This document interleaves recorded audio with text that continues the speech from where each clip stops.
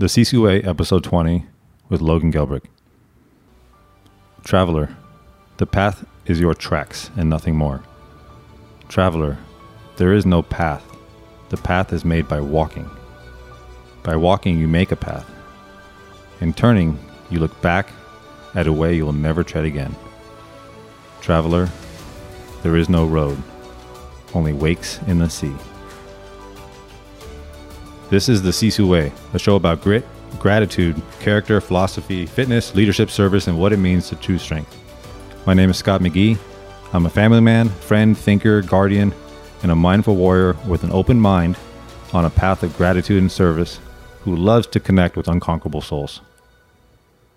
Now, that opening was chosen by Logan, and it's written by Antonio Machado, who was alive from 1875 to 1939.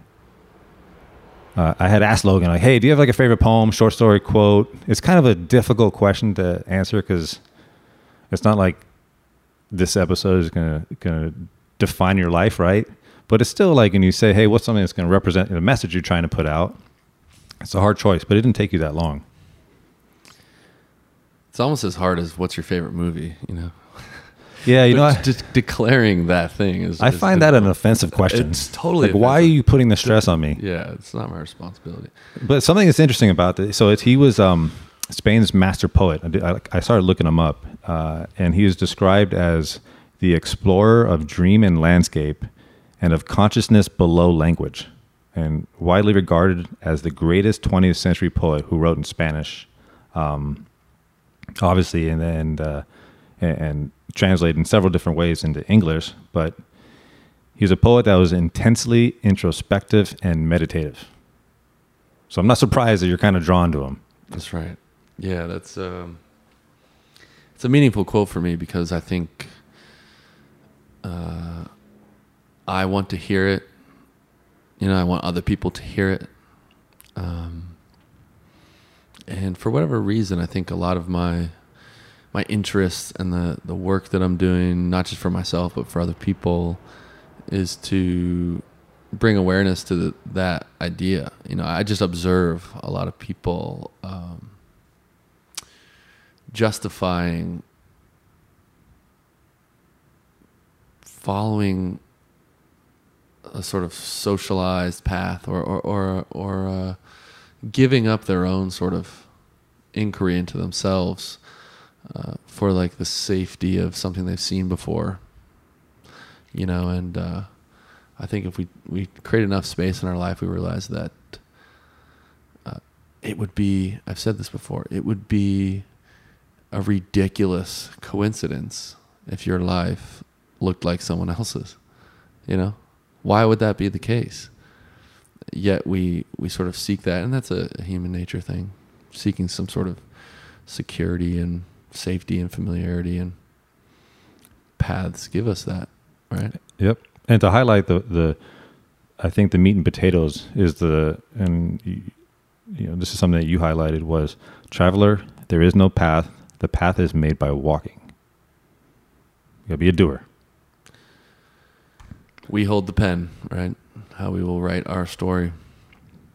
Also, here in my notes, I started writing because you know how these podcasts are supposed to be, right? There's some magical template where you start talking and you read something witty, and then you start describing the person. You tell people to go follow you. There's call to actions. There's all this stuff you're supposed to do, like follow my lifting program, buy my stuff, earn me money, blah blah blah.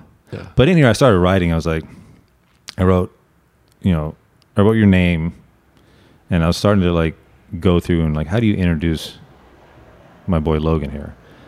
And so the stuff that just came out, I'm going to read exactly what I wrote. This will be interesting. Because normally, you know, it's like, former baseball player, you know, douche him. Yeah. So I started writing. I wrote, is a writer, reader, thinker, intelligence user, feeler, blah, student of the game, ... good man, ... Shoshin. I like that. That's what I wrote. That's maybe my favorite intro. That's cool. There you go, guys. So I was writing, man, I'm writing, I'm like, you know, blah, blah, blah. It doesn't matter. Logan's a good man. And so That's what I wrote. All right. I'll take it. Also, before we even really get into the weeds here, was in getting ready for this episode. This is number 20, and I don't know, I think 6 of them I did by myself, plus or minus. But this one, I've earned the privilege, and I'm grateful for it, but I felt the most pressure. Oh, really? Uh-oh. I felt the most pressure because this show, I'm really asserting myself. Obviously this episode, but the show, I'm asserting myself. You know, I'm giving this my all. Like, I'm not faking it. You care deeply. I do. Yeah. Deeply. I care deeply about the guests and very deeply about the listeners. Mm-hmm. The listeners that are, you know, if you're listening to this, I know there's all kinds of other things competing for your attention out there. There's all kinds of other podcasts. There's radio. There's Pandora. Mm-hmm. There's, you know, Lady Gaga. There's all kinds of stuff that you could be listening to. But you're listening to this. I'm very grateful for it, and I respect the time that you're taking. And so I'm here asserting myself. And part of that asserting myself is something that I've learned from watching you. Wow. You know, we've talked over the years. We've done, I don't know how many episodes of the Wadcast over the years. Yeah. I think we both have kind of traveled a great distance. That's right. In our growth from probably some of those early episodes. Yeah. But like, I was tired of just kind of like going through the motions. Mm-hmm. And so part of the lessons that you've put out there have woken me up to really push the edge. And we'll get into this later, but I'm pushing hard on this. That's cool. I recognize that. Well, thank you. Thank you. Yeah. And it reminds me of, and there's some parallels here, but the baseball that I have back here. Mm-hmm. I don't know if I ever told you the story. I see it. I don't have much stuff, and you don't see like trophies. Yeah. I don't have pictures of me like doing, you know, whatever people put pictures of. I don't have like my jersey framed. Yeah. I don't have like, it's not like, yeah. But that thing up there is, gosh, I think it's 1991. Okay. Little league. I'm at bat, and I'm just up at bat, right, trying not to strike out. Of course. I'm like, don't strike out. Oh my God, don't strike out. Everyone's watching you. He's a guy that's a little bit older, right, in the league. You know, he's got the heat. He's got a curveball. Right. You know, I'm like scared, like, so I'm just up there like trying not to strike out. Mm-hmm. And then he's not pitching crazy. It's hittable. Mm-hmm. So I step out of the box, and then my dad, who awesome guy for stepping up and coaching me, or coaching the team in Little League, which I've learned now, going full circle with my kids. He said, "Scotty, hit a home run." Wow. And I had this weird click in my head. Oh yeah, I'm going to do that. Mm-hmm. Next pitch, bang. Really? Over the fence, over Olympic, grand slam home run. Come on. Like first one I ever hit out the park. That's amazing. And so to me, it wasn't like, okay, yeah, sweet, I hit a home run. That's insane. But that wasn't the point. It was like a lesson in actually asserting myself. Don't go up there and try not to strike out. Mm-hmm. Try to hit a home run. Yeah. So that's why that's up there. It's a reminder of asserting myself. As someone who has dabbled in that sport, I have an extra appreciation because there's so many variables in that thing that, I mean, if a listener doesn't have experience with the sport, you might just think like home run, that's like making a basket, you know, or something. Like it's like walking on water, you know what I mean? Like, and the fact that just the scenario worked out that way is pretty magical. Yeah, it's also a moment that I still have. You know, my dad passed away, but he's still teaching me that lesson. Mm-hmm. You know. So I also wrote in here, and I want to make some ground rules. You know, I wrote that you're a world-class coach, right? World-class human, famous amongst leaders, which is a thing. Yes, it is. Okay. Well-respected, done a lot of podcasts. Mm-hmm. You're like a professional podcast guest at this point. It's born in 1985. It's a millennial thing. It's like a cutoff. No, you're really good at it. You're good. Thank you. But for this episode, okay, I want to talk to my friend. Okay. I like that. Yeah. No pressure. I just want to talk to my buddy Logan. Okay. I'm not going to talk to, well, the other guy will come out. Okay.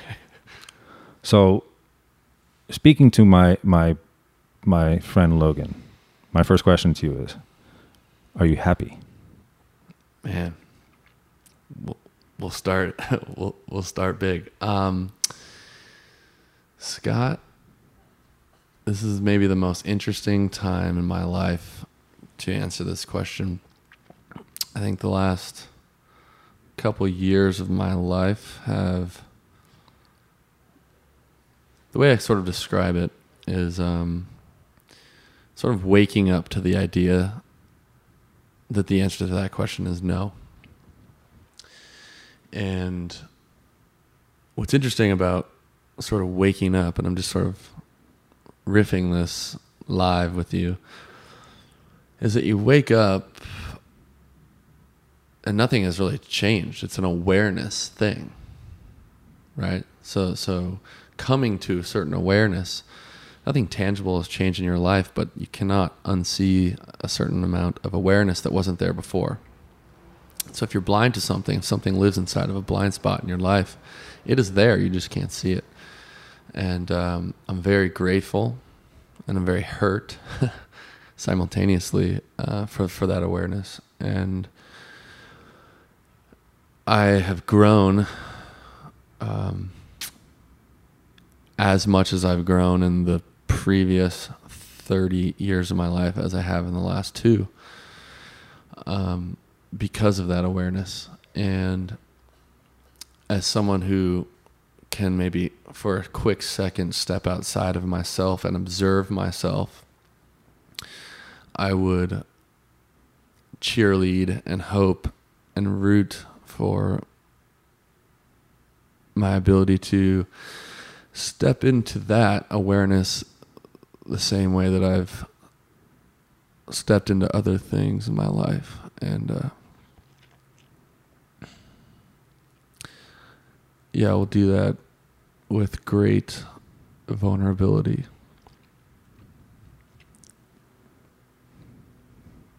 I think that vulnerability is and will be one of your greatest tools. Talking, first of all, I feel like there's a tremendous amount of love for you. And what I mean by that is exactly that. But I feel like I can hear you without talking to you. Mm-hmm. And so I know that question was going to get there. Yeah, you're aware. And I think we are connected in that way. I think we see each other, or we see ourselves in each other. And I think the first time I felt that was when you used to nudge me to be a police officer, you know, and I think we had just sort of built upon that connection over the years. So that was when you were doing functional fitness on the Bluffs, which was a beautiful thing. And if you were part of it, you're lucky. Mm-hmm. And that nudge just came from, again, circling back to the intro, is that you're a good man and you care about other people. You're smart. You're a problem solver. You have common sense. Those are all awesome characteristics of a public servant and to be a professional good guy who gets to use like the physical attributes and everything. Now, in another universe, you would and could be very successful down that path. Mm-hmm. But I'm also super grateful that you didn't do it. Yeah. And you're very clear then, as you probably are now, mm-hmm. is that you're very, very driven and goal-oriented on being an entrepreneur. Yeah. And then, which I obviously respected. Mm-hmm. But it was a thing I want to present because growing up, I didn't have that presented to me. Mm-hmm. Nobody I knew, I didn't have any friends, no family, nothing. Yeah. I kind of just stumbled upon it through doing some introspection. Yeah. Plus the team, you know. Of course. There's a lot of good reason for it. Yeah, you go in the locker room, you get to put on your uniform, has your number and name. Like, it's a lot of... Totally. But I also know, like, being that introverted and introspective has a cost. Mm-hmm. And talking observing from my position and talking to people, if I were to ask somebody, hey, would you say Logan's a happy guy? Mm-hmm. What do you think they would say? That's an interesting question. Because I also try to extend my awareness to how I may be showing up in other people's lives. And a couple themes come up. One is I perceive that I likely have a world-class resting bitch face at all times. Okay. I'm very quiet, so I think I generally perceive in the people that I work with and work around that there's an intimidation factor sometimes. It's perceived as like, difficult to approach. I think the people who are closest to me, however, would agree that I'm very easy to approach and that I'm very open and kind or whatever. I think they would say yes, but, right? They would be able to begin to explain away like my introversion the same way that you are. A couple of things that helped me with that was Way of the Peaceful Warrior, Dan Millman. Well, it's from Socrates in the book, but Dan Millman, the three there's three rules of life, or three things that are always there: paradox, humor, and change. I like that. That was a movie we watched every year in college on the bus with Coach Hill. Nice. Take out the trash. But that's the thing: paradox, humor, and change. And so it's okay to smile and just laugh at the whole, because this is all like silliness. Yeah. That paradox is a really big one, much bigger than I think is difficult to talk about without people sort of rolling their eyes, because it's corny and it's that big, which is like, does any of this really matter? That conversation, right? And on the other side of that is that, of course this matters, but holding those truths simultaneously takes a little extra courage and a little extra perspective, which is that we decide what is meaningful, and in one hand is this meaning, and in the other hand is this silliness that you're talking about. I think that's a balance of love and wisdom. This came, I wish I remember who said this, and I'm going to paraphrase the heck out of it, but they're talking about how love makes you feel like you are everything. You're a part of everything. Mm-hmm. You know everything. You're connected to everything. Wisdom says you know nothing, and right? Yeah. And so it's like, life kind of is surfing along those two waves. Yeah. It's a beautiful opportunity that we get a taste of with 2 feet on the ground, this thing, love. But because we have 2 feet on the ground, we cannot possibly grasp the totality of this thing. Nothing matters, but everything matters. Fully. But for sure nothing matters. Right? Like even the existence of humans in the course of Earth, as told in books that I'm going to believe are true. Mm-hmm. Like even the amount of time the Earth has been around, if it was a 24-hour clock, if you take that, just humans, I think, have barely reached 1 second. Yeah, so it's the galactic calendar. My friends Luke and Tex and I from Power Athlete love to talk about the galactic calendar. And it's a calendar year. So if the Big Bang was at midnight on January 1st, and this current moment that we're talking is midnight on December 31st, it's something like, I have these stats in my book. Actually, I make reference to the galactic calendar. Oh, good. It's I think agriculture came like 3 minutes ago. Exactly. Yeah. And our lifetime is inside of 1 second, kind of thing. Just the context is just helpful to I don't know, check the human ego for a sec. Yeah. I started thinking about like, hey, what was my great grandpa like in his 30s? he could have been the biggest dick ever, Yeah. or the most awesome guy ever. Mm-hmm. Does that have anything to do with me right now? I don't know. Totally. Right? It might have nothing. It might have everything. Totally.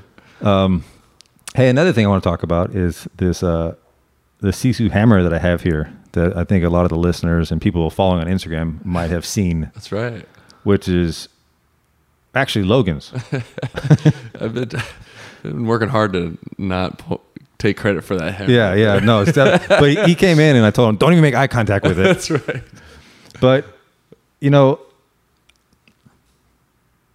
I did Murph with it at Deuce, as you guys do annually there. Mm-hmm. And I saw it there, obviously drawn to it, and carried it for the entire Murph, and held it in my feet, mm-hmm. right? Didn't let it get put down, mm-hmm. and then asked you if I could have it, and you said yes. Reluctantly, of course. No, I'm glad you have it. No, absolutely. But there's something that I want to say about it. And one of the things is I wrote down here in my notes when it talks about like building character, and it says you cannot dream yourself into character. You must hammer and forge yourself. Right? So that's one of the things that represents for me. You have to work hard, you hammer and forge yourself. You're not just going to sit there and get stronger. You're not just going to sit there and build character. You're not going to sit there and help people. But it's also, that day I carried it as if it were representing arms or a rifle or a tool of protection of service. And so it was an external manifestation metaphor for that. And so I carried it because of a lot of people out there that can't anymore. Mm-hmm. And there's other people that would love to have or might have had regret in not doing it. And so carrying is really just a sign of gratitude for the ability to do so. Right? Yeah. And so there's also this relationship of when carrying it or doing work with it, here's this thing that is starting to get difficult. And so if you're carrying something external and it's starting to get difficult, whether that thing is a sandbag or this hammer or friendship or a circumstance, mm-hmm. you might start automatically thinking, oh my gosh, this thing is starting to get heavy. My arms are getting weak. Oh my gosh, I just want to put it down. Or you can think, oh my gosh, this thing is making me stronger. Mm-hmm. This thing is going to make me more unconquerable. This thing is helping me. This thing is nothing compared to me. Mm-hmm. So it's a little reminder for all that stuff. Yeah, that's, and I remember that day. I remember you carrying that. And there's a lot there in what you just said. Some of it I think you intended, and maybe even more that you might not have thought about. Yes, carrying that was like a little bit of symbolism, a little bit of gratitude. It turned into a little extra burden on that second mile. Maybe halfway through the pull-ups, you're like, oh, man, this is tougher than not having this thing. It's a burden, not having hands. Totally. The extra part, though, that is inside of that conversation, in my opinion, is you carried that throughout that whole ordeal, 50 minutes, whatever, hour. But you're not still carrying it. Mm-hmm. You carried that and endured that burden as long as it served you. But it'd be hard to like take the kids to school with it. Yeah. And they'd look at you. They'd look at you weird at work with it. Yep. So it's hanging up on the wall now, and I think it's a fine line. You're someone who is complex enough and aware enough and courageous enough to take on a burden and endure that thing and be grateful and all of that. But people like you and I can get into trouble sometimes where we never put down the hammer. Yep. And that the Zen Buddhist meditation analogy is often like carrying a bag of rocks, and you go through your life and you begin to pick them up and add them to your satchel, and now you get a couple decades in and you've yet to allow yourself to put down that burden. And so I'm glad that it's on the wall right now. Easily comes right off. Like, That's right. So when you're describing that, the thought I was having was the image that comes up a lot in meditation or in my stillness or in my practice of non-action versus action. Mm-hmm. And that is sitting. I find myself sitting on like this little tiny island in the middle of a river. Mm-hmm. And just observing all like the debris and logs and all the stuff that goes by. And then understanding, there's a whole path we can go down, but understanding that I can control the water. I start to control the water. I start to make the water clean. I slow down the debris in it. Mm-hmm. And then something that goes by, let's just say it's a bunch of logs stuck together or a tree, where before I might like freak out and yell and point and like try to jump on it and grab it and and then like watch as it goes. I'm trying to cling onto it. Now and then it goes and I'm upset about it and I'm crying as it goes. Mm-hmm. But now I've learned to observe it, acknowledge it, and then there it goes. Yeah. That is a certain level of stoic mastery. And I don't want to be insensitive or dark, but I was sort of whacked over the head with that daily practice, not a theoretical one, but that true practice. A kid I grew up with was killed not too long ago in a car accident. And I visited him in the hospital. He was on life support, and there was a small chance that he could have survived this. And this is a very tragic event, obviously. I don't need to explain that. Some emotions that come up are anger, sadness, the whole thing, right? For myself, for other people, for his family especially. And I had an experience that I never would have anticipated in visiting him in the hospital. And I was able to be in the room with him alone. And I've never seen this outside of the movies, seeing someone I love on life support. And I was able to talk to him and stay with him for some time. And I never could have anticipated a certain calm that came over me, that he was okay and that I'm okay and that everything about this situation will be okay, whether he wakes up or not. Me having a dog in the fight, so to speak, that I'm rooting and needing him to wake up, is my own feelings about this situation. And when you're meditating and you're watching these, let's say, adverse events, your water's not clean, Scott. I want this water. Why can't I clean this thing? And when we can sort of transcend that and observe our own feelings and emotions is an important skill, I think, to practice and see. You know what that is? Surrender. Yeah.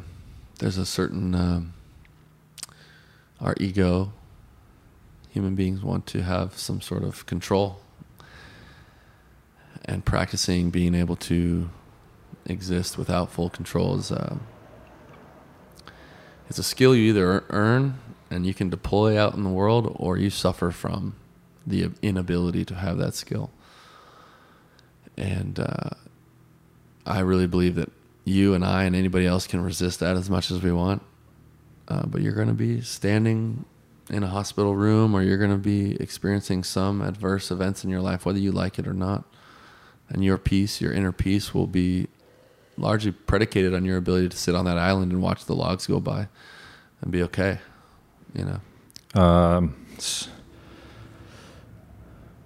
I've been around, obviously, professionally around a whole bunch of death, life support, dying declarations. Mm-hmm.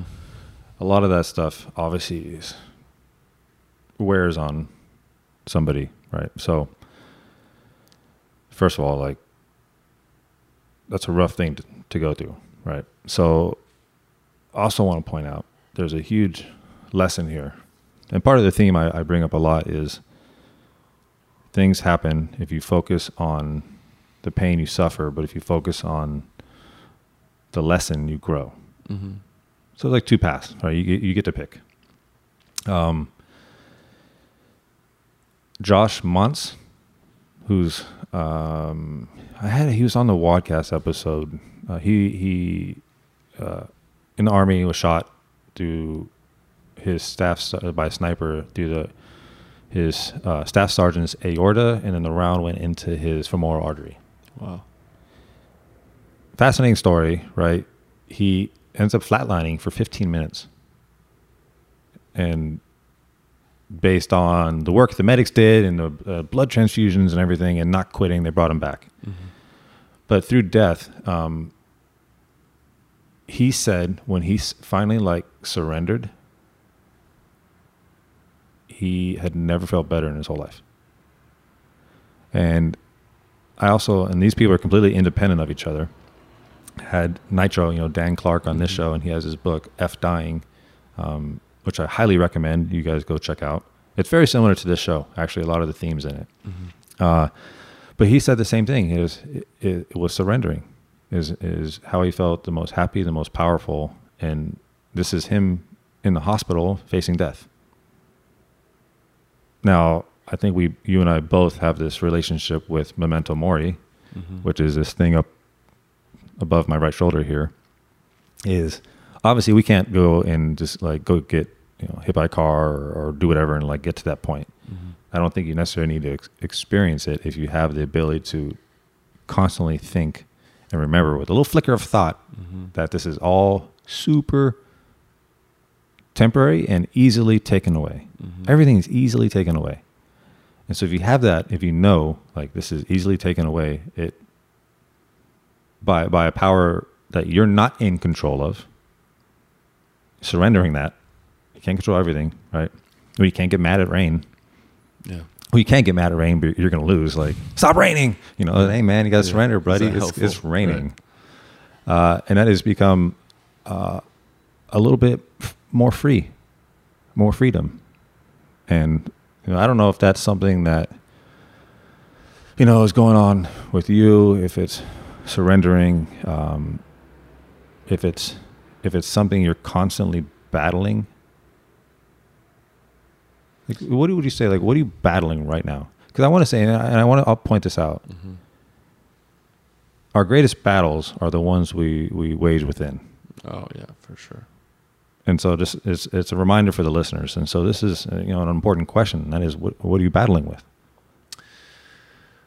Yeah, I think we're all battling, and I would like to live in a place where I can, not that my battles need to be important to everyone, but at least that I'm living a more honest life where, I don't know, it's normalized to live and speak and be open about your struggle. I think a lot of people, look, I'm very grateful for my life. My life is crazy comfortable. It's been very resistant to adversity, but nonetheless, I struggle. And I've observed that, and I think many others can relate, is that my strengths have shadows. As tall as they may stand as strengths, there is a distinct shadow there. So what has served me really well in my life, for example, is a certain work ethic that manifests as an ability to endure. And I think we all can imagine what's available to someone who can do that. You see things through, you get things done with a certain attention to detail, you become reliable, resourceful, you get results maybe. These are some positive things. But if that is your default strategy for success, the shadow may look like taking on responsibility for others. I care so deeply, and I know you do too. And if I'm around individuals who don't care, my default strength is a weakness in some ways, that I will take on their burdens for them. It's really hard to push away and resist resentment when you do that. It's very hard to hold relationships accountable as I don't want to say fair, but a mutual exchange. And that's a weird catch-22, because if that's your strength, then yeah, you can do it. You can. Right up until you can't. And that is what has disturbed my peace the most in my life right now. And so I am sitting in and bearing the responsibility for structuring my life in a way that fulfills me and fuels me, and that my strength can be a strength and not be a liability to my ability to show up and my ability to experience joy and accomplish the things I want to accomplish and live the life I want to live, you know. Those shadows, right? You said column or pillars. Yeah, of strength. Right? And then you're talking about the shadows. Those are 100% necessary, right? And this is something I've, in some of my journey, I've started to kind of figure out, is like trying to have just as much appreciation and gratitude for those pillars of strength as I do for the shadows. Mm-hmm. To have as much appreciation for victories as I do defeats. Mm-hmm. To have appreciation for the go-getters and the overachievers as opposed to the person that's completely happy sitting around on Sunday all day long watching TV. Because it keeps me like at a this like neutral beginner's mind. I mentioned Shoshin early on. It means like beginner's mind, keeping like that hugely humble thing. Because again, I'm like, who am I to decide what makes other people happy? Totally. Because if somebody doesn't want to go out and be their best self, they just want to be happy, eat Doritos, eat some ice cream, go to Subway, $5 foot long, like, but they're happier than, say, the person that's constantly striving to do their best. And if someone's happy and enjoying the shit out of their, kids, of their life, what's the difference? Mm-hmm. I don't know. Yeah, I speak about my college experience with my teammates. By the way, no offense to Subway. I love Subway. Right. That's right. My college experience almost always in a positive light, because it is that to me, massively impactful. That being said, amongst those core group of guys who are able to accomplish something significant in a short period of time, some of us that are closest recognize that this sort of pendulum can swing too far. And this is the shadow thing that we're talking about right now, which is we created such a beautiful culture that was able to overachieve and maximize our ability to such a extreme extent to where we sought adversity. We were fueled by that thing. The harder, the better. That's how we made our money, so to speak. And this is a great quality, but on the flip side of that same coin is I remember being that douchebag who would drive down Garnett Boulevard in Pacific Beach, San Diego on a Sunday after just having trained at 5 a.m. and you're going out trying to win a national championship, and you're seeing all these lemmings, these sheep, in our words, civilians, like, because we're just douchebags, and this is how we think, who don't get it, in air quotes, and they're all walking to the bars in their Charger jerseys. Like, who are these non-contributing conformist fans who are wasting away their Sunday with 6 beers, watching a game that doesn't matter, that they have no control over, that they're not contributing to? If they only got it and could contribute and be a savage like us, is the douchebag mentality that we had. And you're shaking your head at these people, and then you get 12 years down the road of being allegedly a guy that gets it, who can't remember the last time he had a good time, doesn't know what joy is or how to have fun. You're just like, Who's the joke on now, Mm-hmm. right? And that's the judgment that you're talking about. And so I would love to learn something from people that know how to, at 5 o'clock, have a good time and relax, because I don't remember how to do that. That was coming up. Okay. That was coming up. So also part of this whole thing is that, not necessarily here to make others understand you, but also to help you understand yourself and also myself. This is a process that we go through together. But something else I want to share with you, Mm-hmm. and then I'm going to get back to that.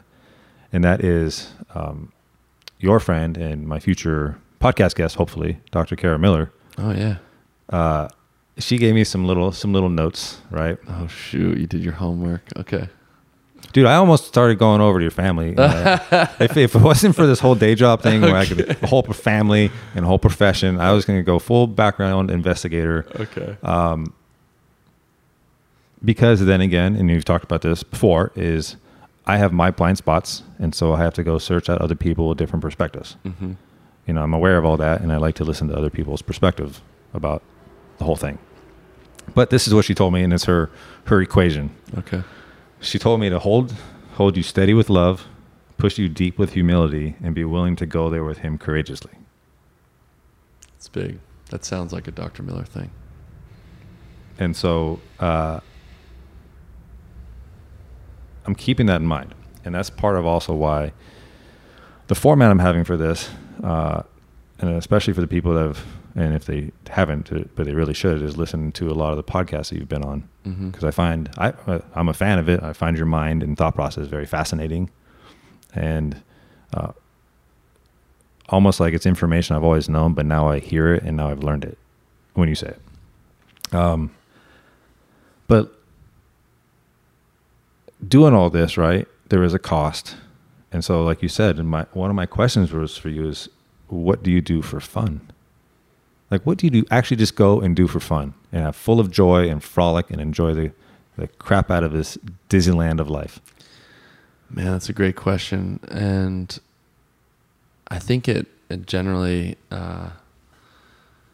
it's sort of like a tragic answer, because I have asked myself that very question in this process. I'm like deeply involved in therapy and a lot of important work for my own life. And I don't know the answer to that question. I do know the arc in getting towards a place where I can experience joy is a long one, and I'll let you know when I get there. I've learned enough about myself to recognize that I am extremely introverted, and that's almost like super played out. I'm like literally rolling my eyes as I say that, because I think introverted people can't wait to bring it up. But I do recognize that I am fueled by time alone, and I need that. I need to be able to think through things. I like to think before I speak. I like to be mindful about my thoughts and decisions.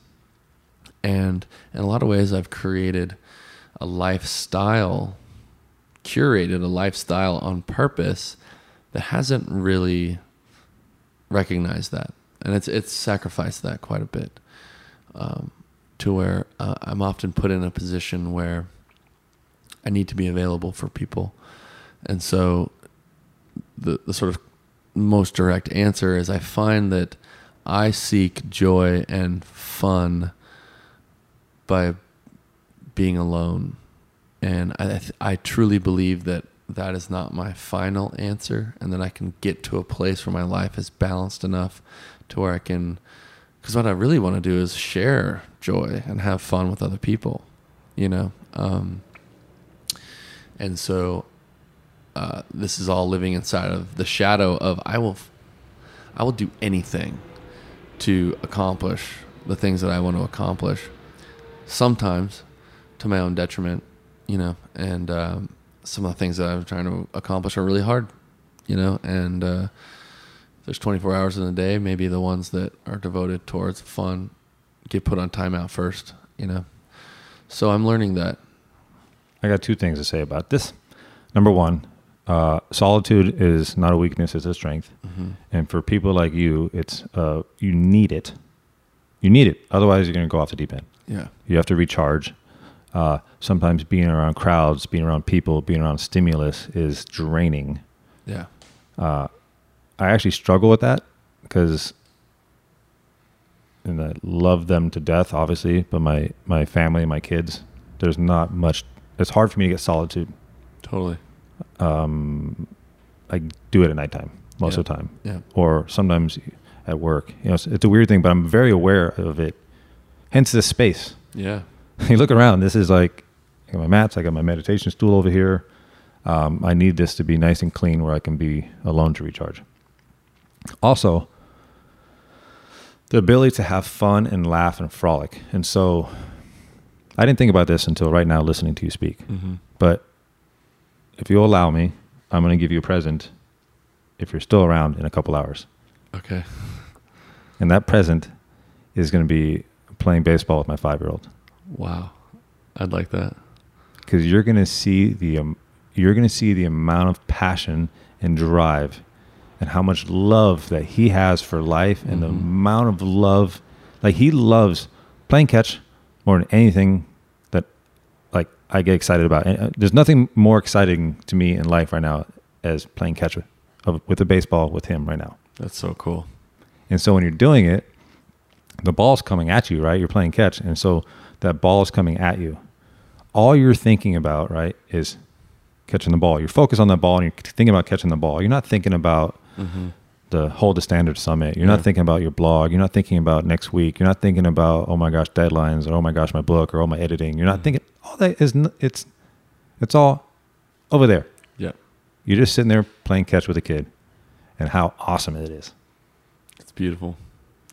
And the giggles and the laughter and the jokes and the mistakes you make and the laughter at the mistakes. Like something that we might take kind of seriously, and you realize how funny and goofy it is. And like, why am I taking this so serious? It's hilarious. Yeah.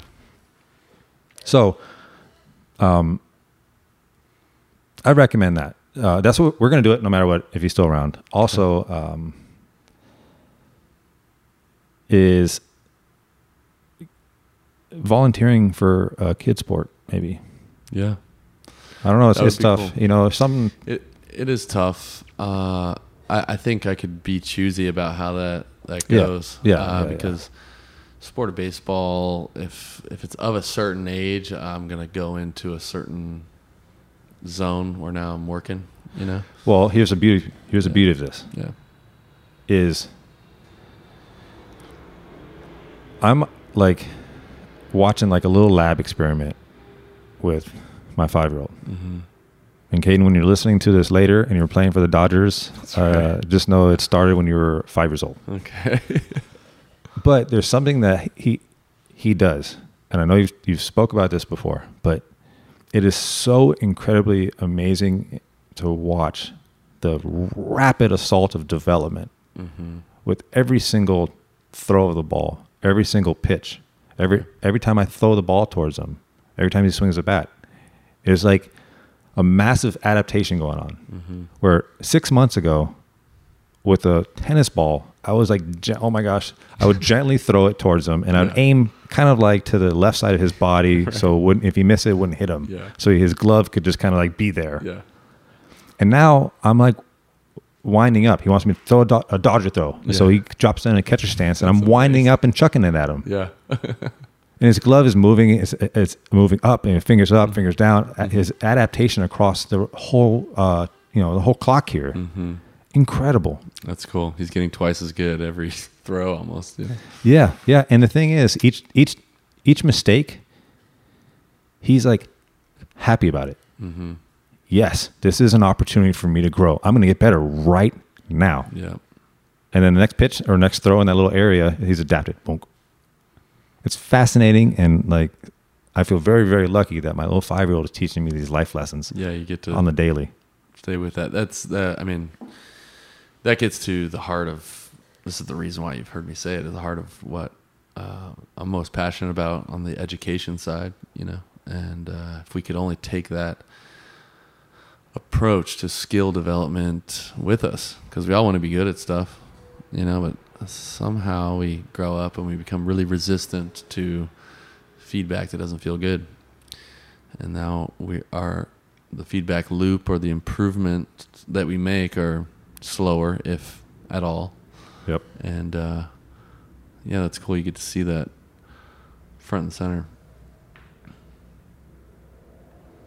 The best in the game, that the guys that are 35 do that as well. Still, that's the secret. That's the this fascination I have with Shoshin, the beginner's mind, and keeping that. Mm-hmm. If you stay within a beginner's mind, you always have something to learn. If you start considering yourself an expert or a master, you're not learning anymore. Yeah. Like nothing, your learning experience or opportunities in your own mind start to shrink. It's a general word of advice to people is let someone else call you a master. Yeah. The moment you're doing that, then you have ceased to grow, I've also been fascinated. We brought up master, the word, but I've been fascinated with the line of your life becomes a masterpiece when you learn to master peace. Wow. Yeah, that's been like a ping pong ball just in my dome. It's amazing. Yeah, and it's funny because I look to the extremes, I think. I like to learn lessons in the extremes and see how they kind of work backwards toward the center of the bell curve, And it's like the most capable people of like professional violence are usually the most peaceful people. So what's in there? What's in that for me? Is it not as dumb and surface level as the best war fighters in the world just walk into rooms like a bull in a china closet and they pick a bunch of bar fights or whatever, or all the jiu-jitsu black belts, the sweetest, softest guys. And if we need to, use violence, it's going to happen, let's be clear. But why is that the case, right? And I think the more we look towards masters, we realize that is mastering this domain, having it inside of your scope, but living inside of peace. Yep. That's the thing, man, mastering peace. And that's like this whole, like everything I've been doing lately is just kind of like trying to figure out peace and happiness with myself. Mm-hmm. And one of the things that's really helped me, I talked about this on episode 18, for a long time, I didn't realize it, but I was depressed. Yeah. And we've spoken about this, offline. Mm-hmm. But I think it's important to talk about, at least for listeners to understand. And I say that with the tagline of vulnerability is strength. And so hopefully people kind of hold us both in some high-ish regard, or otherwise they're probably not listening if they think we are knuckleheads, but you know what I'm saying. Yeah, of course. But individually, we both have had our own struggles with ourselves. And for me, for a long time, I didn't realize it. I was in like this stinky room and I didn't realize it was stinky. Mm-hmm. And eventually I left and I came back in. And I was like, wow, this room stinks. Mm-hmm. I was going through this weird thing where I didn't talk as much as I normally would. I certainly didn't smile. I realized I was not smiling very much. Mm-hmm. It's actually a period of time where I didn't even want to exercise. I didn't work out for like a long time. I started eating like crap. This is funk. Yeah. But there was a couple of things that really helped. One of the big things that really helped me was really letting go and doing the Wim Hof breathing. Mm-hmm. And getting into the whole breathing thing and this whole journey in. And it helped me get rid of a lot of grief that wasn't even aware I was carrying. Yeah. Like a massive amount of grief. And I wish I could pinpoint it and say, this is what it was from. And here it is. Yeah. But whatever it was, it helped. It took it away from me. And I felt like I was light again. Yeah. And I felt like I was smiling like I used to smile. And what I mean by that is if I go back before I was in law enforcement, there was that person, right? Mm-hmm. Who's gone, right? Looking back, though, it's gone. Like I'm never can't go backwards. Yeah.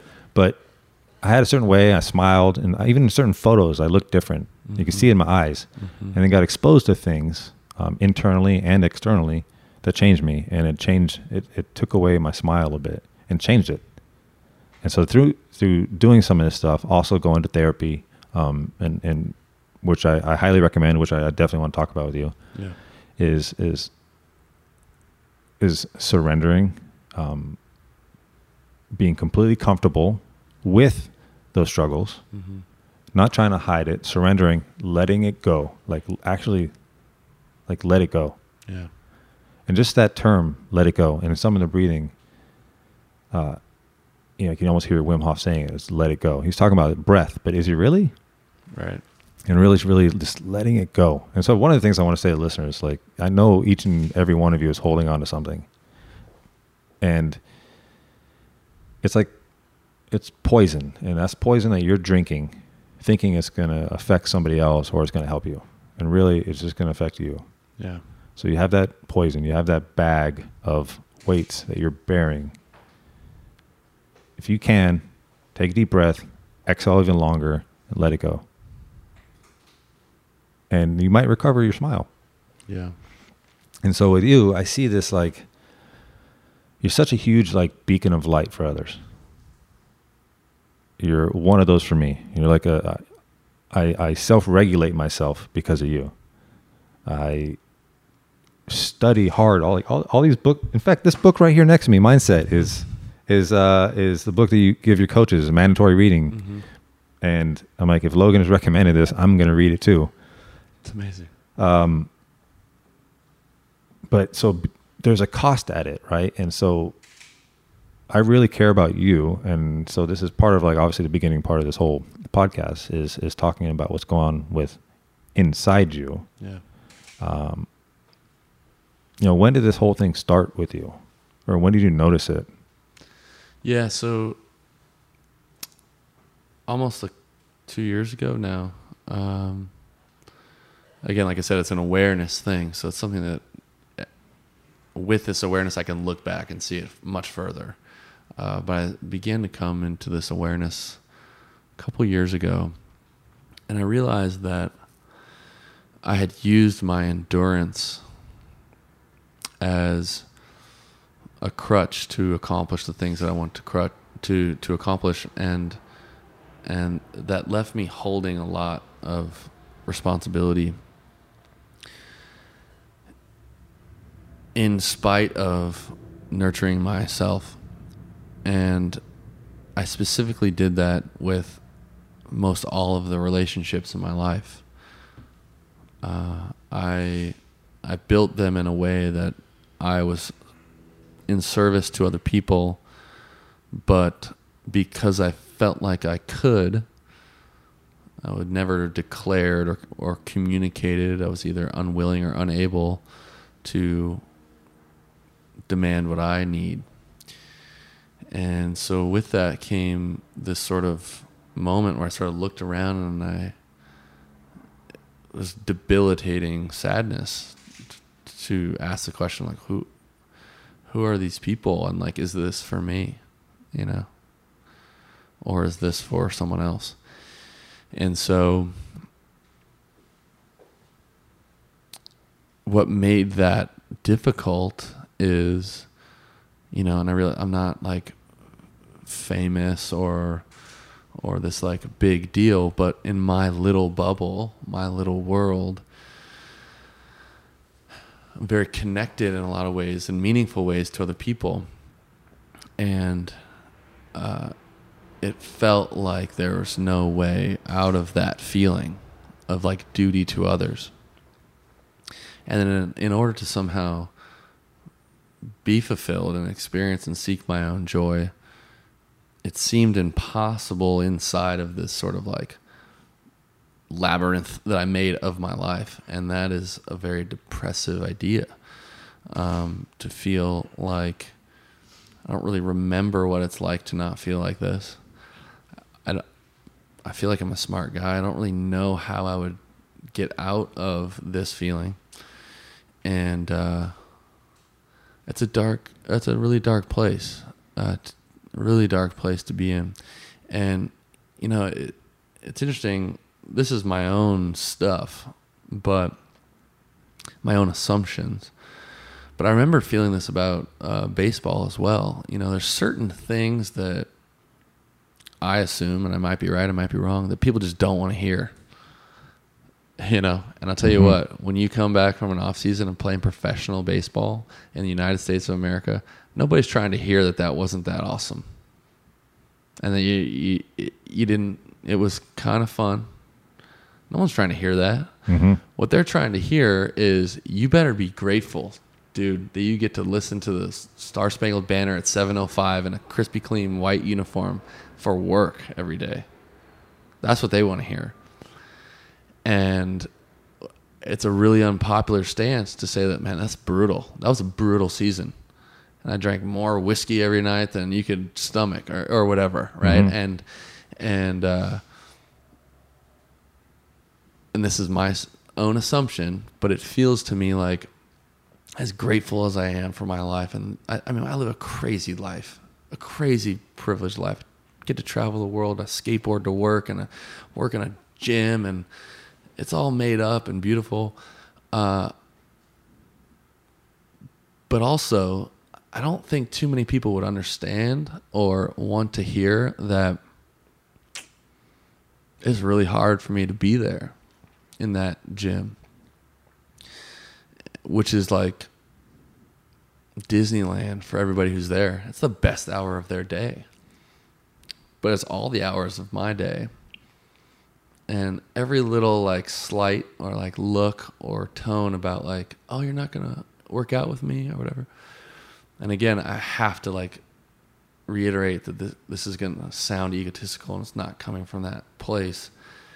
But if I worked out with all the people that wanted me to work out with them, in all the gyms that wanted me to work out with them, I'd work out at least 4 times a day, 7 days a week, to prevent the guilt of that thing. And if I said hello and goodbye to everyone, and it's like, that's the shadow and the light at the same time. What a blessing to have all these people that love your presence and want to be around you and want to be connected to the thing. And the shadow of it is like, I'm out of bullets, man. And I can't say bye to you for 20 minutes because I got to say bye to 20 other people for 20 minutes. And I sound like an asshole saying all this. And so, yeah, I think the depression part of that is my own story of like, well, I can seemingly endure and suffer this feeling, or I can be an asshole. And those are 2 horrible choices. Yeah, there's a third. There is a third. And that gets into a lot of work that like Kara and I talk about, for example, and this is part of the Hold the Standard Summit, which is like that suffering is inside of my assumption that those 2 are the same thing. Me being who I need to be as a leader is an asshole. That's an assumption that's inside of my brain. That's not inside of your brain. Because when I just told that story, you're like, I kind of get it, but like, that's not true. But in my head, that has been true.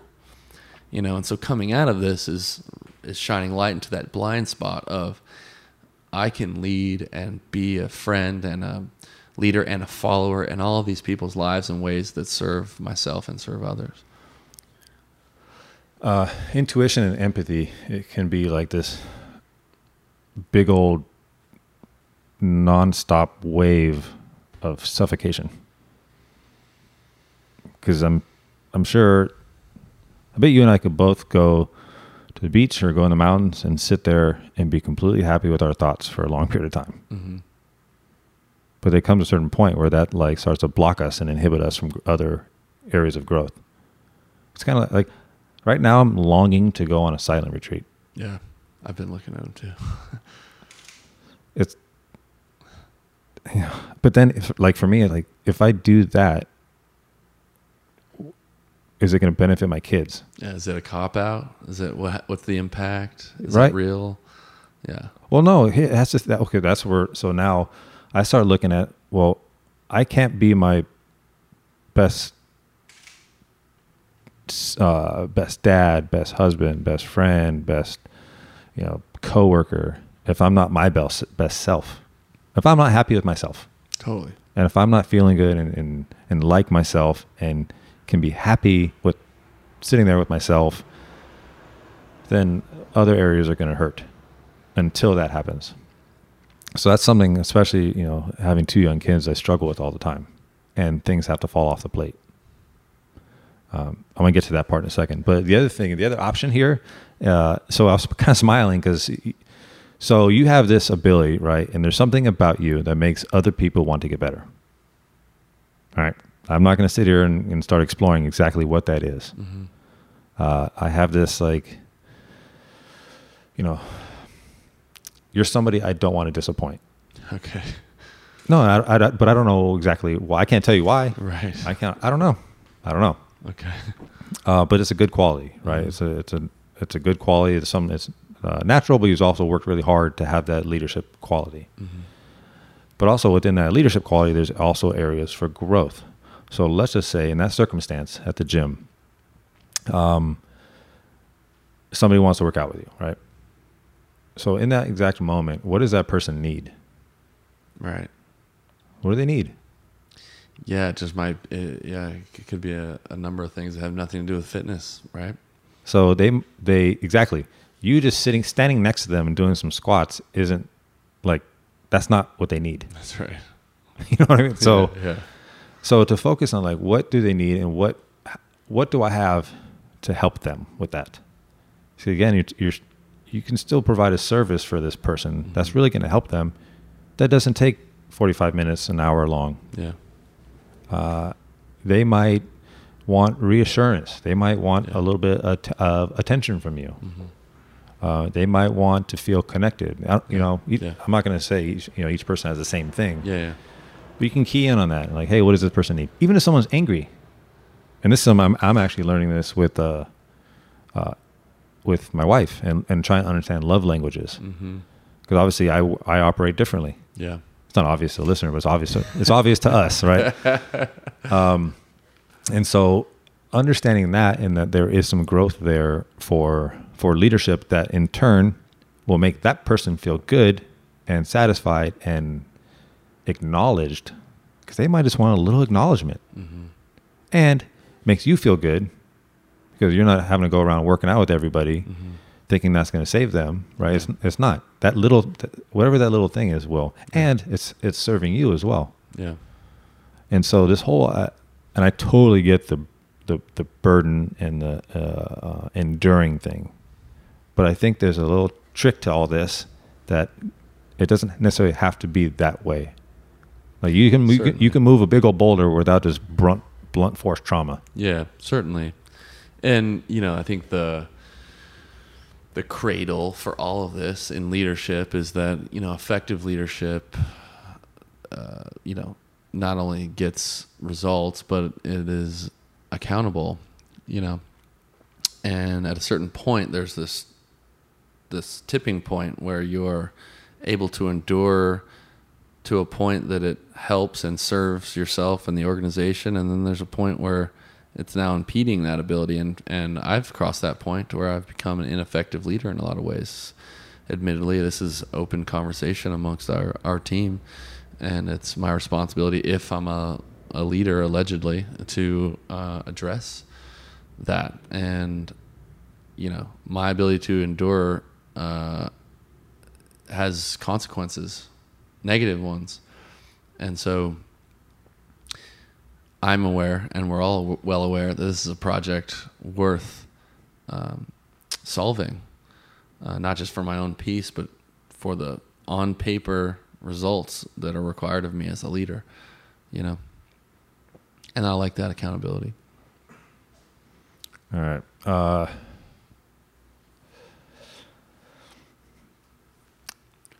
How beneficial has the therapy been for you, and why would you recommend it to somebody?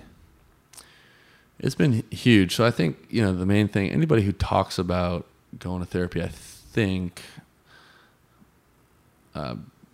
brings up or makes note of this idea that there's a lot of stigma around it. I was one of those people who just never crossed my radar as something that's relevant to me. Therapy is for people who experience trauma or are crazy or whatever. And, I believe everybody deserves to be heard And therapy is an important process that, as hard as it is and as uncomfortable as it is, and as much as I try to resist it, on the day of, because it's stressful, and not going is much easier than going.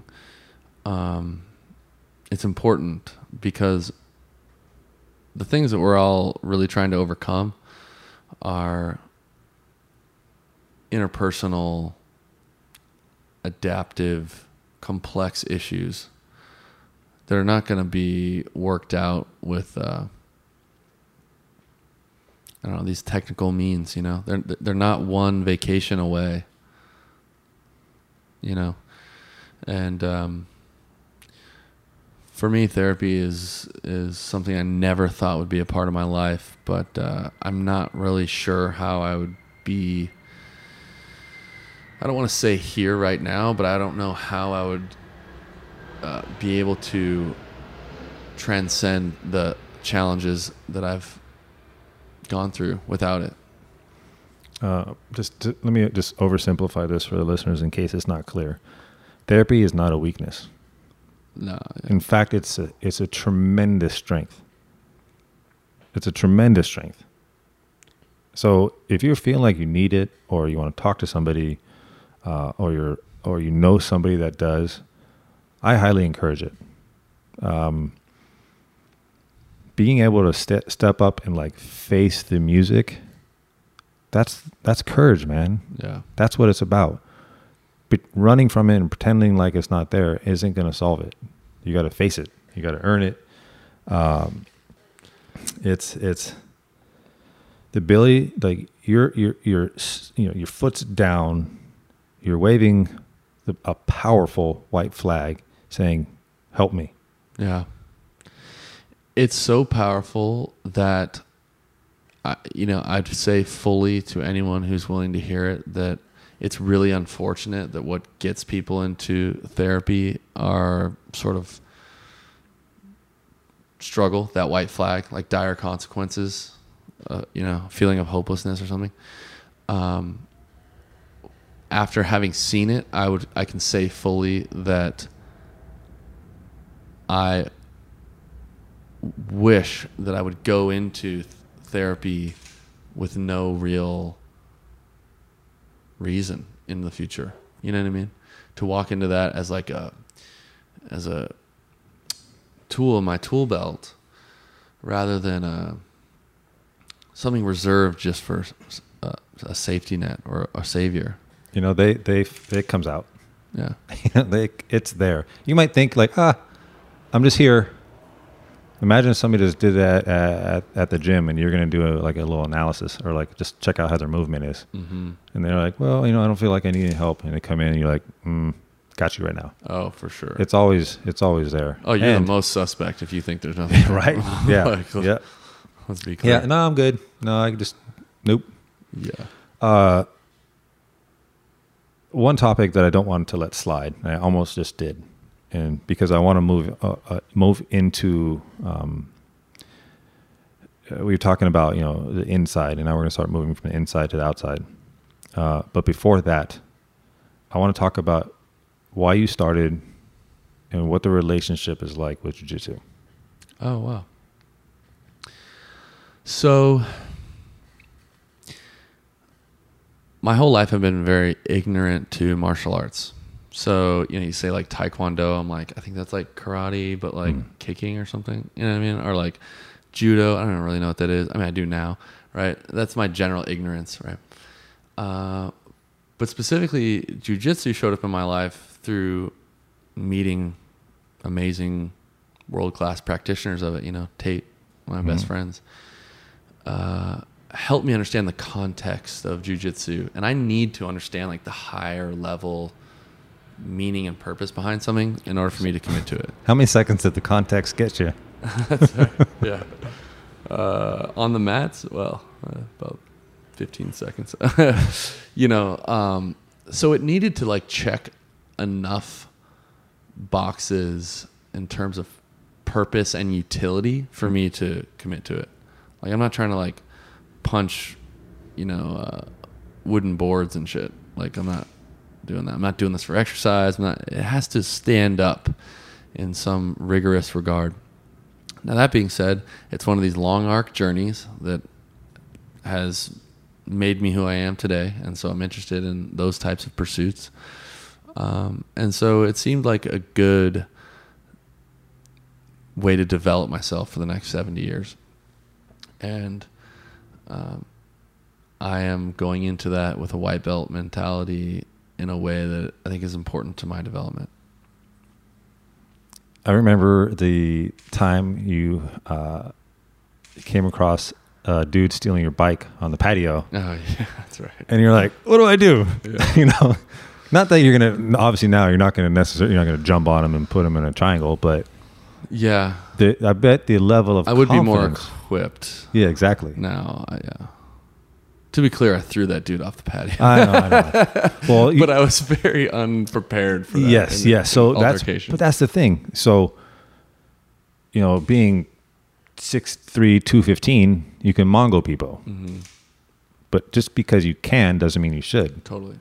And that's part of the journey, is understanding that you could, if it came down to it, you could have just very gently put him under control and let him know, hey, this isn't your arm for now. Totally. And this is like whatever, you know, and in a peaceful way, control it. Anyone can just resort to Mongo strength. It's a journey, right? It's a great point. There's a conversation I actually have with Tate, and this is bringing maybe more clarity to this specific love that I would grow for jiu-jitsu. So not only does it check out for me in terms of rigor and utility, like using jiu-jitsu pays greater than another discipline, for example. You know, I look at a guy like Tate, and for me, I'm uninterested in fighting people. You know, it's not like my reason for doing it. But what really interested me in it is that, you know, Tate told a story, and I said, you know, why jiu-jitsu?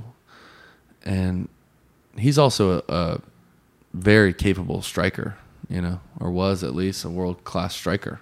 And he goes, that idea of throwing bones on another human, you're responsible for their life. You know, you don't know what's going to happen with that. And is that really the goal? Like, am I trying to inflict death or severe injury on someone? And if all I know is striking, then that's the only tool that I have in that situation. And jiu-jitsu affords you a tool that not only would keep you safe, but the other person safe.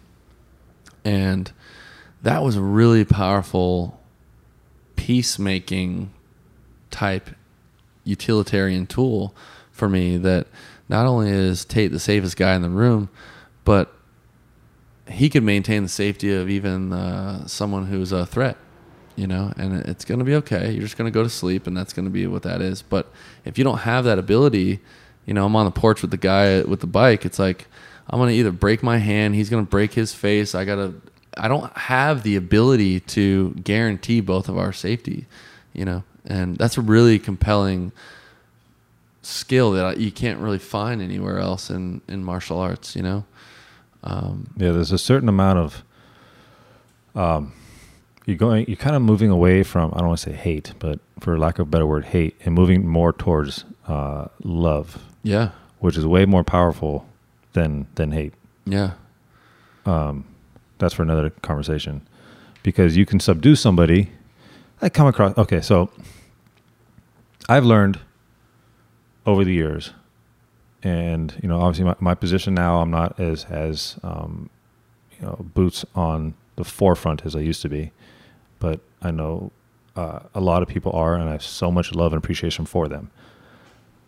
But in a while ago, if I came across, say, a bad guy, mm-hmm. and then he was to try and fight me, my thing was that. Yeah. But now, if that happens, and you know, something came up recently, but I find myself controlling and then de-escalating and finding a mutual ground of love. Because now this person, this exact moment in time for this person right now, let's just say he was stealing something from a house. Mm-hmm.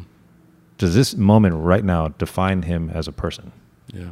Is this person just an overall bad person? Or now I'm like, you know what? This person might have grown up by himself for a few hours. He might have grown up in an abusive, his parents had an abusive relationship, or maybe one of his parents wasn't around, or maybe his mom did meth when he was a kid, or maybe he was the type of kid that was brought to the Santa Monica Pier at 3 a.m., which happens every night, or ate Fruit Loops for his entire life and never got put into a team sport, right? Or had to go steal some food. There's all kinds of, maybe he was sexually abused. There's all kinds of stuff that leads up. Of course. And so and I've learned, like, in that moment, like that decision, this moment in time is gonna push him generally in one of two directions. And I'm interested in the peaceful recovery now. Yeah. And love and understanding. It's kind of this weird thing, but I think that in jiu-jitsu is you find that, like, it's not necessarily always about pain and hurting. But the other beautiful thing about it is the intelligence factor. Yeah. Right. And I think it's perfect for you because you're really interested in learning and being a learner. And no matter what, there's so much more that you don't know than you do know. No, totally. Was there a certain moment you kind of realized, and you looked up and you like all of a sudden, bing, you could see, and you're like, oh my God, this mountain is huge of information. Well, yeah. I mean, this is my experience, but like the early days of jiu-jitsu are really frustrating because it's such a technical learning type skill that, especially in combat, you're working extremely hard for your own life, is what it feels like. And when you're that ignorant, you're working extremely hard towards an end that you don't even know if is good or not. And that is such a debilitating feeling, hopeless feeling, right? It's like, you're fighting in a language that you don't even speak, so you're just, blabbing and working hard for positions that, you're a white belt rolling with a brown belt who's like, you don't want to do that. And I was like, wait, I'm really trying really hard to do that. That's not even what I want to do in the first place. Well, so that level of ignorance is so apparent early on.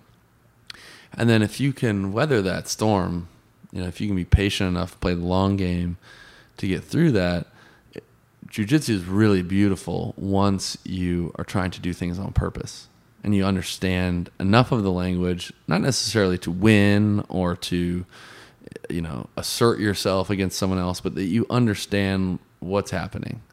You give up a position and you know that that's a loss, so to speak, and that you win a position and that's sort of like a win. The moment that you're doing things on purpose, it gives context and it's fun. I have written down here, and for some reason I just thought of it, but it's not a favorite quote, but I definitely respect it, and I think it's important in the context. It was Einstein said that education is not the learning of facts, but the training of the mind to think. It's cool. The ability to think critically is, that section on the standardized tests back in the day, critical thinking, whatever that is. Yeah, you realize really quick in the real world as like an adult, so to speak, that the facts almost matter less every day. This is what we talk about in the summit. It's 2018, man. All the information is available to everybody. So is that really your problem? You don't have enough information? Do I know some magical thing that you don't know, and when I tell it to you, you're going to now be able to solve all your problems? Most of our issues are about, the ones that give us trouble are about adaptation. This is what we talk about, adaptive challenges, that you would need to become a different person to solve those challenges. And when you become that quote unquote different person, you're a more able, aware person. You can hold greater space. And that has almost nothing to do with information and everything to do with your perspective, how you take and receive information, your ability to process the world around you. So I'm going to divide this into two layers. And they're both outside of you, sort of. The first one is, because we've been talking about, and you're kind of referring to right now is what I would call like the second layer of people. Mm-hmm. I'm going to back it up a little bit and go to the first layer. And I'm kind of curious about your personal relationships to other people and how that is and how that goes about and kind of like the struggles there for you.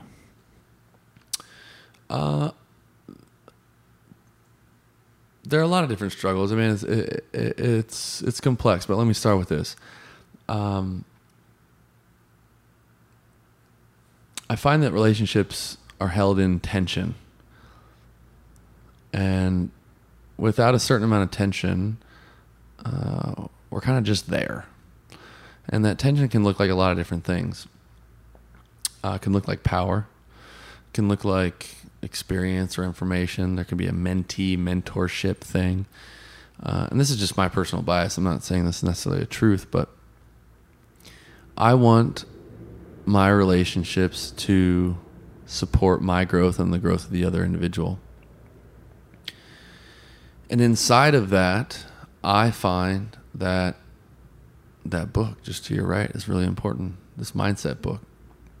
Because I find it really difficult to live and share space and work and be in relationship with individuals who are resistant to truth. Now, almost no one would look you in the face and say, I'm not interested in truth. But what truth is everything. It's the good and the bad. And all those people who would look you in the face and say, of course I'm interested in truth. They would also say across the board that they are very open and willing to hear positive information. Now, what's rare is that someone would have the perspective or the ability to hold space for negative information. If I had some sort of bad news for you, some critique, some feedback for you, it never feels as good as the pat on the back.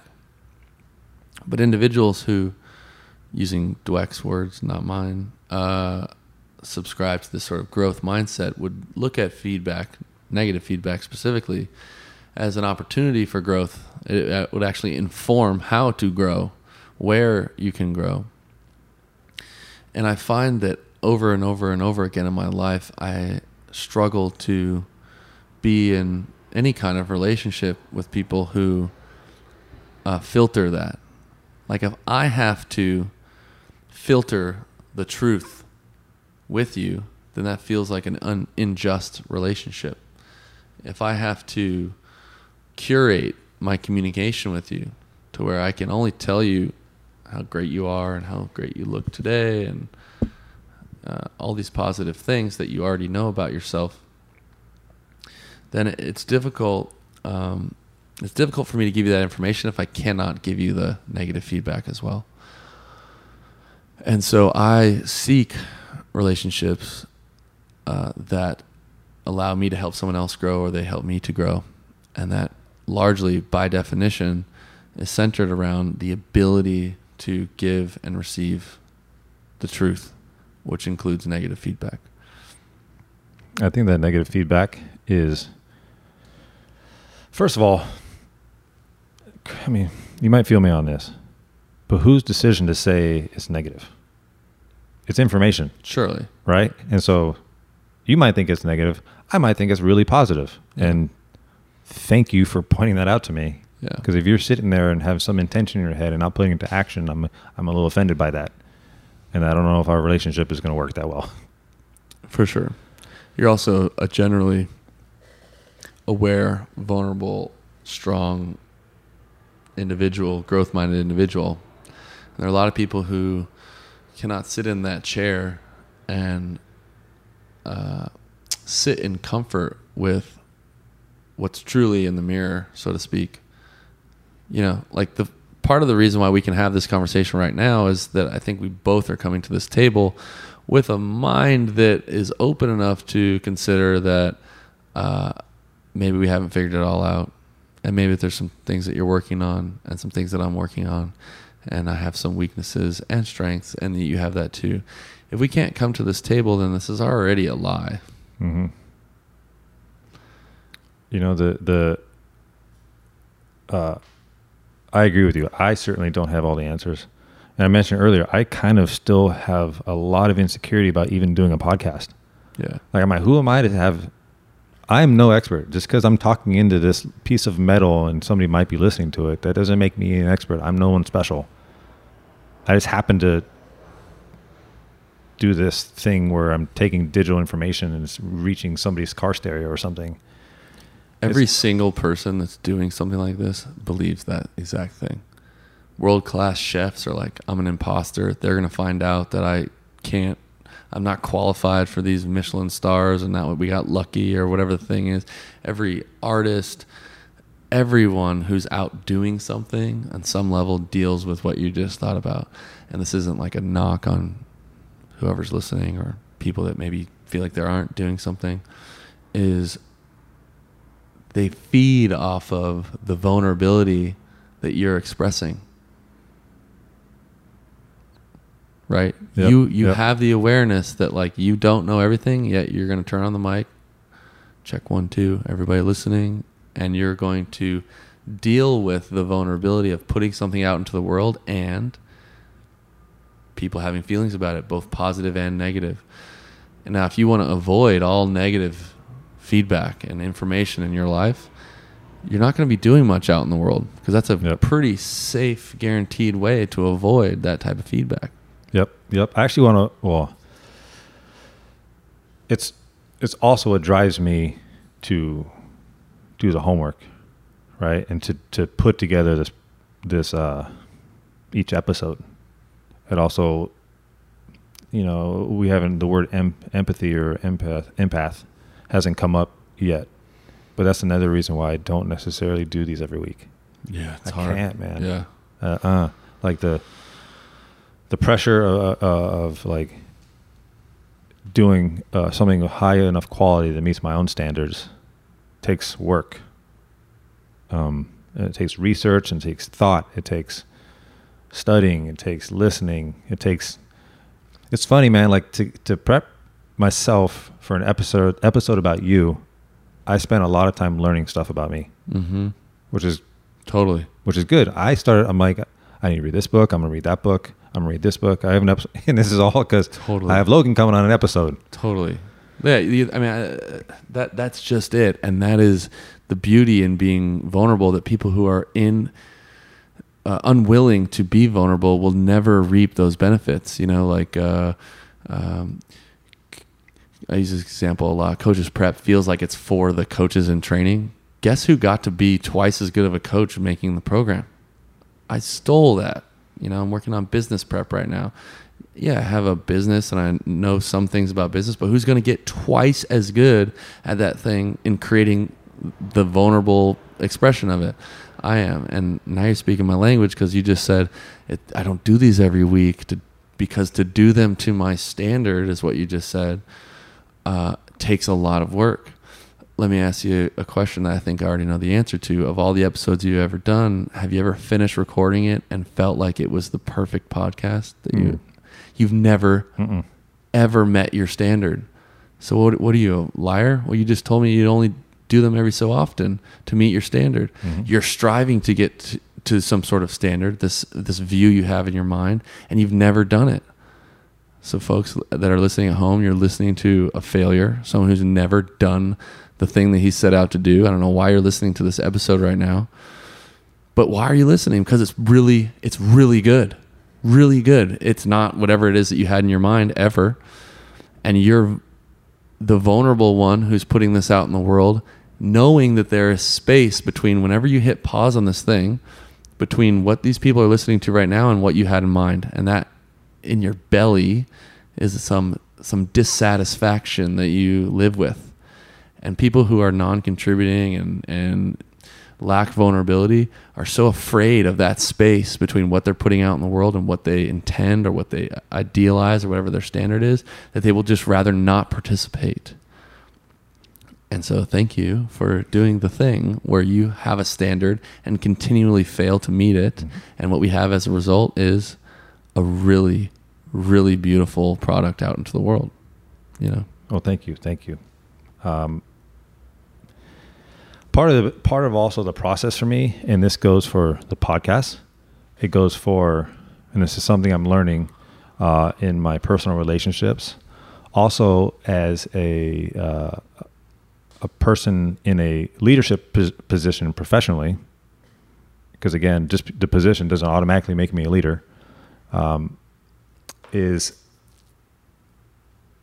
making sure that my intentions stay intentions. I want my intentions to become actions. And what I mean by it is you might have a thought in your head, oh, hey, I should tell my wife how beautiful she looks right now. Oh, look at her, she looks really beautiful, and have it in my head. But then it just stays in my head. Yeah.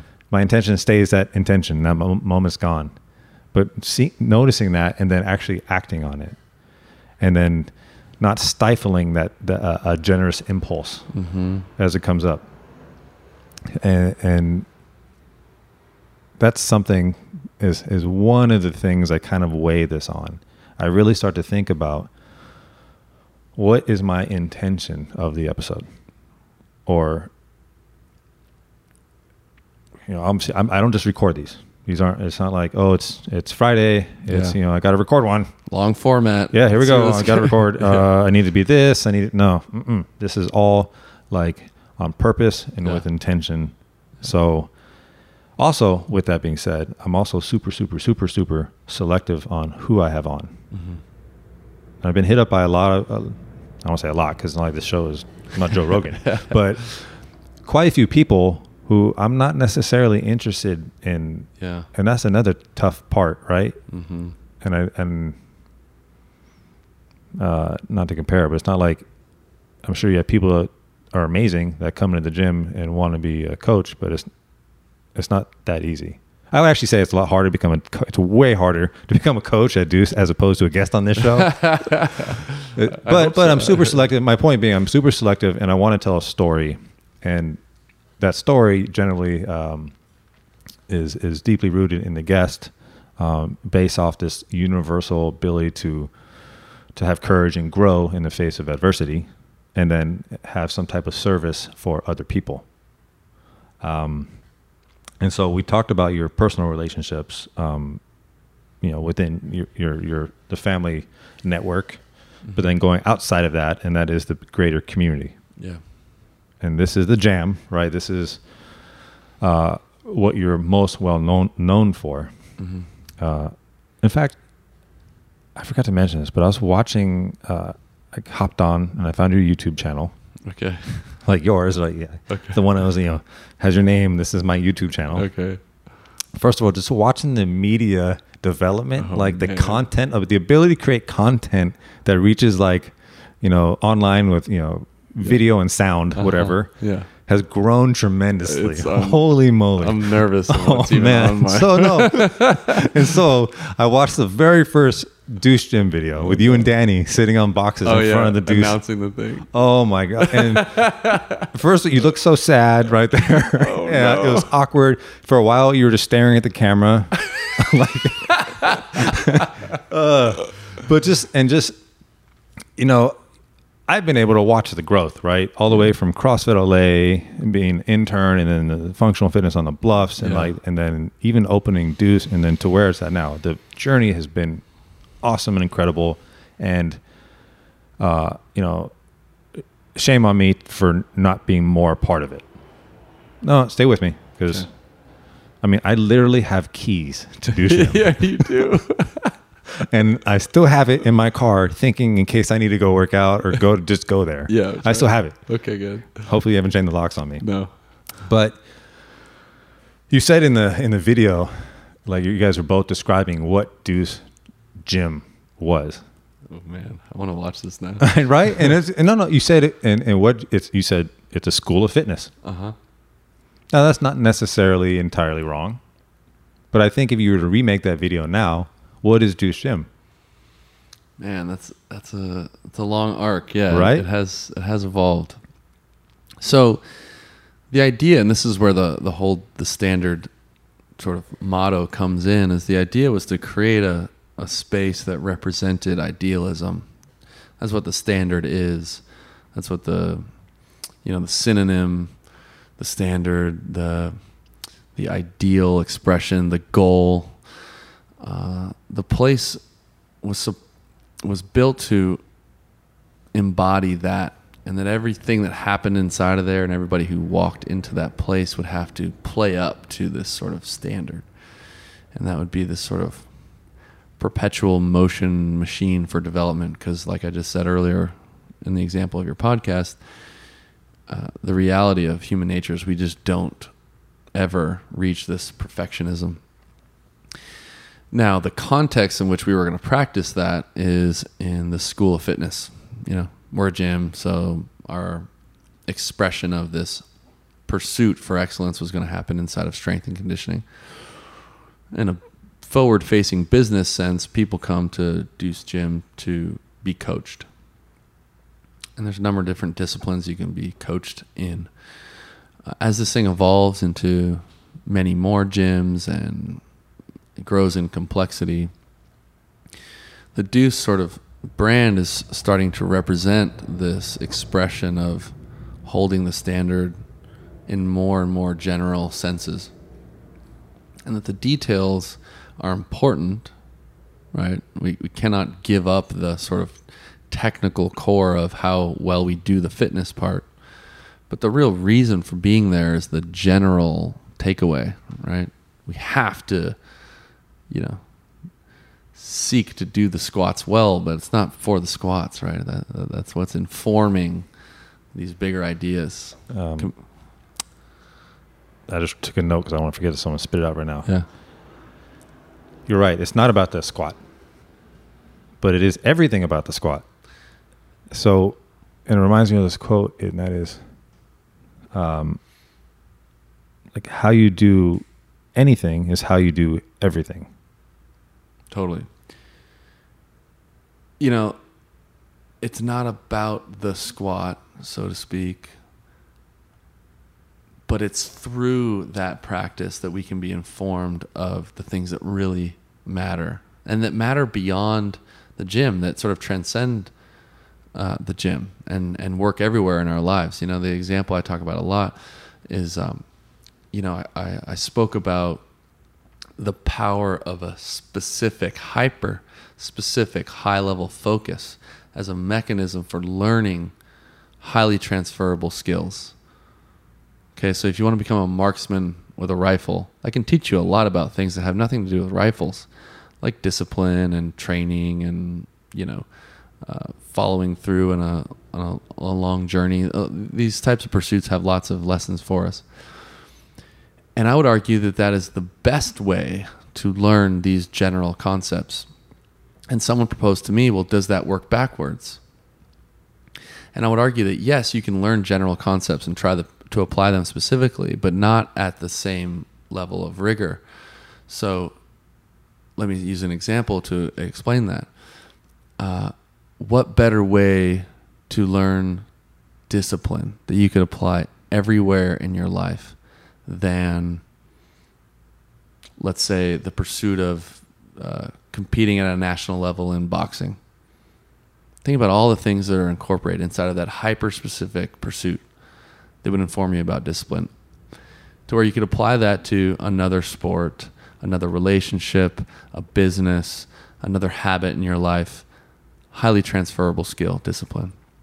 Would you rather that highly specific route to learning that lesson, or do you just go to the library and you read a lot of books on discipline and you interview a lot of people who understand discipline and try to take in all this general information about discipline and then try to apply it to something else? I think it really pays to have your hands in the dirt and inside of the work. Hyper-specific. Is it about the boxing? Well, that's the tool to inform you of this thing.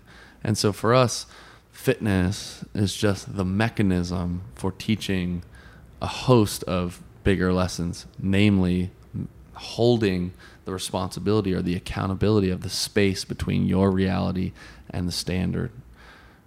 and that never-ending pursuit. And it could be anything. It could be racing cars. It could be baseball. It could be whatever it is. But that's what we're there to do. Yep.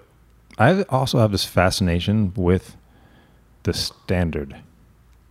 That the idea of whatever that mental representation is, it moves around for me. Yeah. It moves, it changes shapes, and I don't know if I'll ever catch it. Totally. And I don't care. Well, you never will. I hate to break it to you. You never will.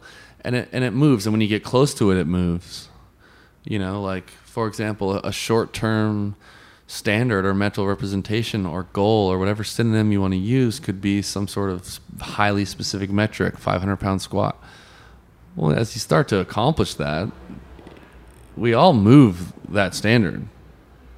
It changes. The goal changes. It might not even be a heavier squat. It might be, like you said, hey, a more robust fitness to use in my work or my life, and this trips people up because people are like, well, what standard? What do you mean? What standard's the right one? And that's not what it is. We all have this mental representation, and the point that matters is the leadership quality of holding the standard is holding the space between where you are and that standard. I don't care what it is. Yep. You know what else I just realized is that, and I don't know, I'm sure you might be the same way, but let's just say the goal, let's go to 400 for me. Make it, but if that's my goal and I work so hard for a long period of time, now this is me personally, and this has actually caused some friction with other people in my life. And that is, as soon as I get there, and let's just say I do it, there's like a fraction of a moment in time where I'm like celebrating, and then I'm almost sad. And then I'm immediately like, what's next? Like I need a new standard. It's because, and it's just hard to talk about because it all sounds corny, and I believe that it's important to mention that everything that is corny because it's true. So let's just start there. It goes back to the reason for doing it in the first place is not accomplishing the thing, it's the process. And that's the part where we start rolling our eyes, but stay with me. We have to choose a standard or a goal to provide context. Because if it's all about the process and there are no accountabilities to rules and goals or whatever, then none of it makes sense. I use a Muhammad Ali example, right? Muhammad Ali, that thing, the greatest of all time, that idea, that enigma only makes sense in the context of boxing in the actual ring with the 12 rounds, with the rules, with the referee, with the wins and losses. At that weight class. It only makes sense in that context. You can't take that same guy, give him the same name, same attributes, same height, same weight, same skills, and if you leave him in this garage shadow boxing, he's just as fast. Same right hook, same footwork, same charismatic deal. Everything's a carbon copy. Not the greatest of all time because it never went out there in the context of that thing. It's the reason why we say there's 9 innings instead of 10. Because if you don't decide these things, then none of it matters. It's in what context, right? And so as humans, we seek out environments that are going to give us this feedback, right? You have to declare it's a 400-pound squat and not a moving target, because when you put 315 pounds on the bar, you realize the distance between that 315 pounds and the 400. 400 doesn't matter. It's just declaring where the lines are. Where are you going to draw the lines in the field? How many innings? How many strikes make an out? How many outs make an inning? We need to declare these things or none of it has context. That kind of trips, it's a funny part, but that trips me out a little bit, even watching any game or sport.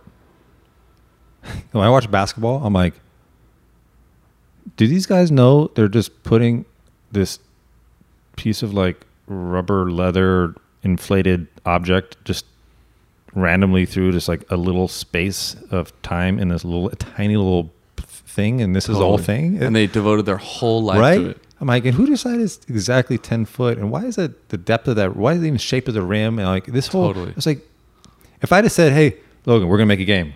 See that third pad over there? You have to go over there and tap it twice. I'm gonna try and stop you. Yep. That's what we do because it creates meaning. Think about this is a law enforcement examples coming up. You get a speeding ticket. Okay, say the speed limit is 40, and you get a speeding ticket for driving 51. What do you do as the driver? You're like, man, come on, 51's safe. I'm going the speed of traffic. Whatever you start to say, all right.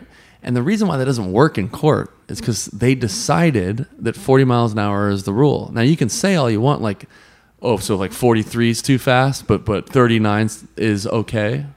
What does that mean? It's like we start to realize that this is all made up, but it's important that it's made up. Yep. Without defining what the standard is, then none of this matters, and then it's just pure meaningless life. And so, yeah, of course, your standard is going to move all the time. Your goals are going to move and change, but it's important that you declare them and you put yourself in an environment that's going to show you your growth or lack thereof. Yeah, it's the path and the journey. That's what it is about. It ain't the destination. Of course. I'm pulling out this book from The Mindful Path to Self-Compassion. I haven't read it yet. I've gone through it, but something you said made me think of this one part for some reason on 122. Okay. And it said, "Can we change?" And so it made me think of something you said about development and exposure to things, right? And decision making. But I thought this was a little bit fascinating, so I'm going to read a little piece. It says, "Can we change? New research by psychologist Sonia, I can't say her last name, it's a long Polish name, and her colleagues show that our overall happiness level is determined by our genes, circumstances, and intentional activity." She says, happy genes account for about half of our happiness. Circumstances, the conditions of one's childhood and present circumstances like being married, well-paid, religious, and healthy cover a mere 10%. The most interesting category is the 40% that refers to intentional activity. Our activities and outlook, that's what we do, such as exercising and spending time with friends, how we think, such as cultivating gratitude and kindness, and how engaged we are in our interests and values. So just by intentional activity, you can create a massive amount of change. Huge. And you know what's interesting about that is even if 99.9% of your happiness was predetermined, like they're saying some of it is, the fact that any of it is hinging upon our own purposeful action leaves it inside of our control.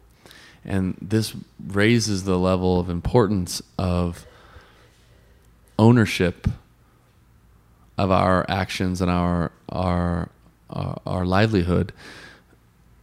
It's chemically impossible to be a victim and happy at the same time, because to take on a victim mentality is to relinquish all control in your life. And this isn't to bash victims of anything, but to take ownership of your reality is a cornerstone in Zen Buddhism, is a cornerstone in Stoicism, for good reason, because we cannot be a reaction to the world around us and happy at the same time. We have to have some sort of say. And there's going to be a host of things, just like the stat sort of inadvertently said, there's going to be a host of things that are always happening to us outside of our control, predetermined, so to speak, where we don't have a say. But any latitude, any percentage of that we do have a say is where we shine, where we make or break ourselves. And I always come back to that we cannot be a victim and happy at the same time. Impossible. So you cannot be a victim and happy at the same time. It's all written all around me, even on my little sword up there, that strength is a choice.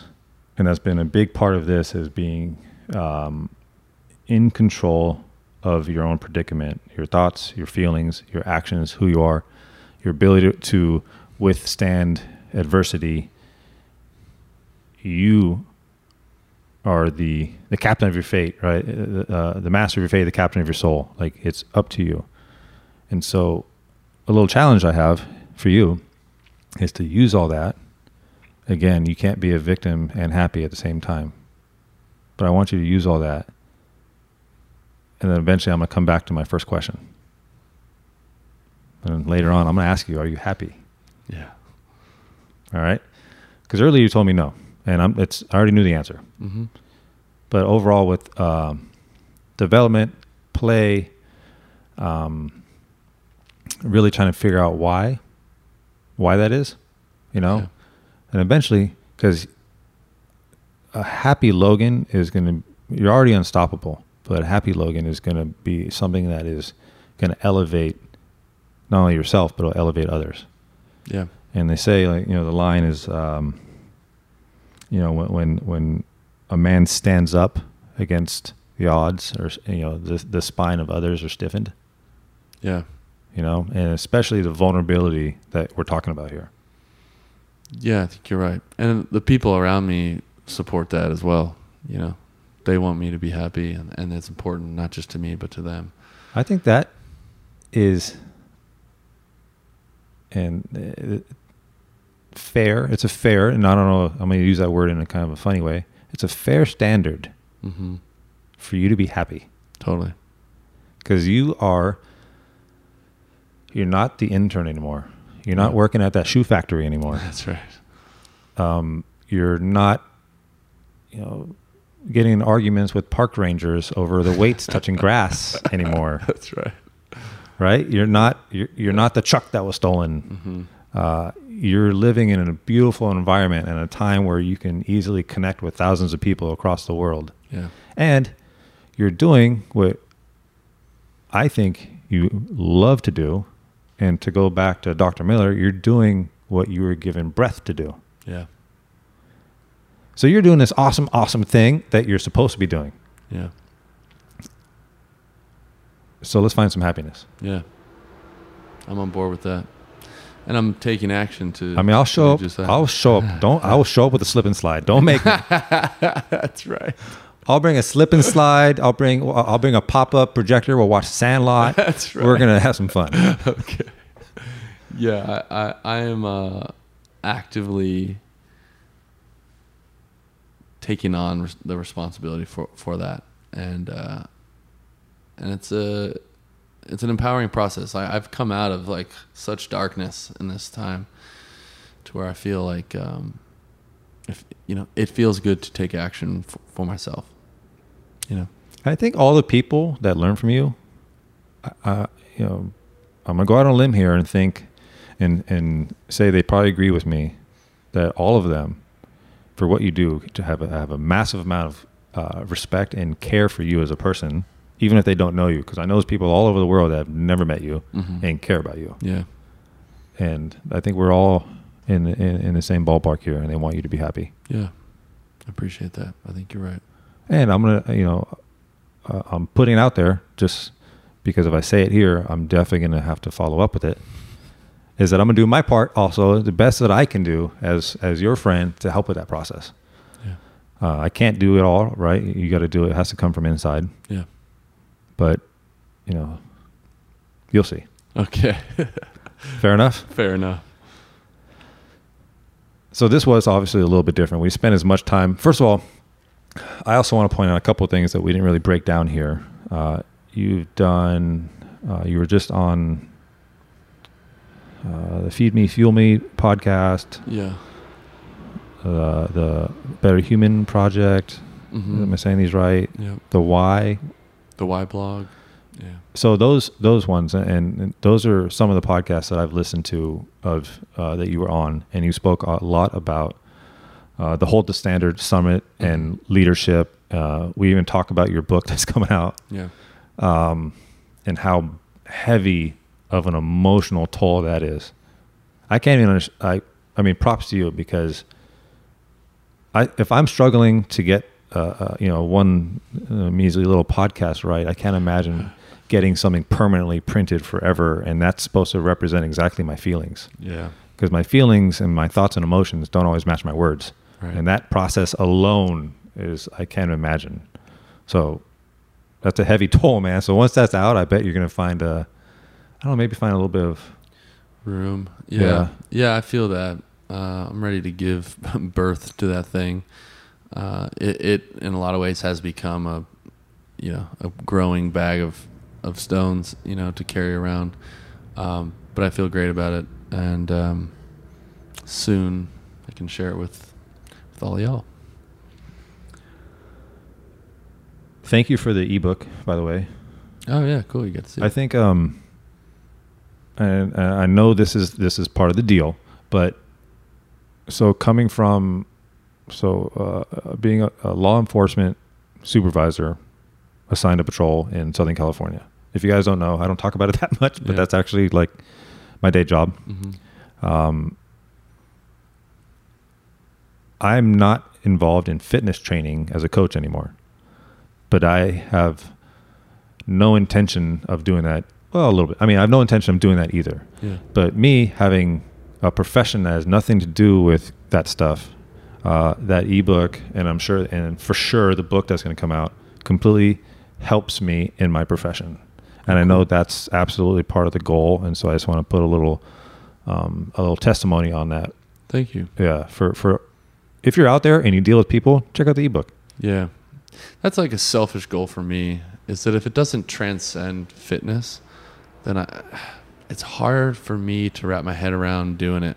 Just because like I say very often, I'm just not that excited about the reps and sets or whatever. I just, so it has to be bigger, and it actually challenges my understanding of something like coaching to see what is inside of that discipline, not just for coaching in the context of fitness, but in leadership of all kinds. So we have created and are talking about a model that has almost universal application. So I'm glad that you had that experience, because that was my goal in writing it. Have you gone across the street at a higher angle or in some little hiding spot and just watched dudes? There's one spot, across the street, if you go to that weird, like, 2-story building right there. Mm-hmm. And I've taken pictures from up there before, and it's a crazy thing. There's also moments every 164th day where I'm like in the yard and kind of just like do a quick out-of-body experience where I just look around and realize just what a special place that is. And it's like no place on the planet. And I say that not taking credit, because I'm sort of just in observation of a lot of beautiful things happening at once. But yeah, it's a special thing. I was going to say, next time you're up there, picture yourself walking into the yard, coming your skateboard, walking into the yard, and checking in the office, doing your thing, and how you are. Yeah. How you greet people, your body language, what kind of facial expression you're having. Mm-hmm. Is it inward? Are you appearing grumpy? Yeah. Are you looking like you're distant? Are you looking like you're actually not enjoying the moment? Yeah. Just have all those, and then just obviously completely detach and take a look. It's a great challenge, because I am hyper aware of how I show up there sometimes. That is another point that I was going to make, was the standard, right? Now, obviously, you can get totally hung up on chasing that all the time. Like, did that person walk in with good posture? Did they take their backpack off in a good position? Did they pick a location that's right? Did they lower and put that backpack down? Mm-hmm. Like, or are they just holding the standards from when the clock goes beep until when it goes beep? Right, yeah. Because I'd say that's the easy part. Yeah. You're talking, what's 12 minutes and 24 hours, right? It's nothing. Yeah. The actual work is outside of the beeps. Totally. I don't know. That's what I look to focus. I see someone like doing all this, like they deadlift perfectly. When they go put the weight away, they have total, flexion through the spine and rotation, which is ideal to shear your hernia. You get a herniated disc in L5, S1. Yeah. I'm like, no, that's it. That's the spot where the standard is held. Yeah. Not when it's someone staring at you, counting it. It all counts. Yeah, the other 23 hours of the day, right? Yep. Kind of want to finish with this one quote, and this is from Johann von Schiller, who's a playwright. And he says, "He who has done his best for his own time has lived for all times." I like that. Thank you. Absolutely. This has been a complete honor for me. This podcast was definitely in part started because of you. Wow, thanks. Going back and doing the Wadcast for so long, and then doing a Wadcast at Deuce, and then seeing what's going on around me, and realizing potential, and also making me want to hold myself accountable for my own standard. Mm-hmm. And I was thinking, is this my standard? And no, it's not. It's not my standard. That's right. Anything that sacrifices, family, heart, dignity, that's not my standard. Yeah. So this is, and then putting effort and skin in the game, and not being a spectator, and then pushing this, not only pushing myself, but pushing the guests, Mm-hmm. and all based out of love and humility and growth together. So I just want to thank you for the experience. Hey, before I forget. What's happening?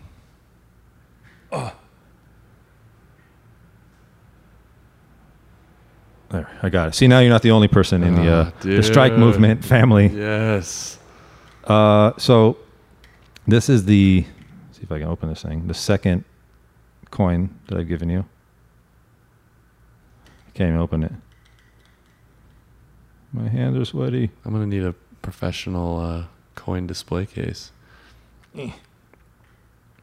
Well, either way, we'll worry about that later. But there you go. Thank you so much. It's my honor to present that to you. It's a Sisue coin. The front of it says "Health is Wealth." That is a podcast in itself. I've done one on it. I think it's episode 4. Mm-hmm. Vulnerability is strength, and strength is a choice. And I can't run over vulnerability is strength, right? That's very important. Yeah. And strength is a choice. And then on the back is the picture of, it's actually that, it's a lighthouse with a bunch of waves in a storm, with light off in the distance, being calm, believing in itself, and out there guiding others. I mean, I can go on and on. I'm paraphrasing the meaning of that. And then also on there it says, "Get up strong and be unconquerable."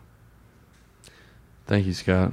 I hope, I really believe that we are mirrors to each other, and I value what you show me. So I hope to be that for you as well. And we're just two guys from LA. Just two dudes being dudes from LA. I tell you what, we are about 180 feet away from my high school crush's house. Whew.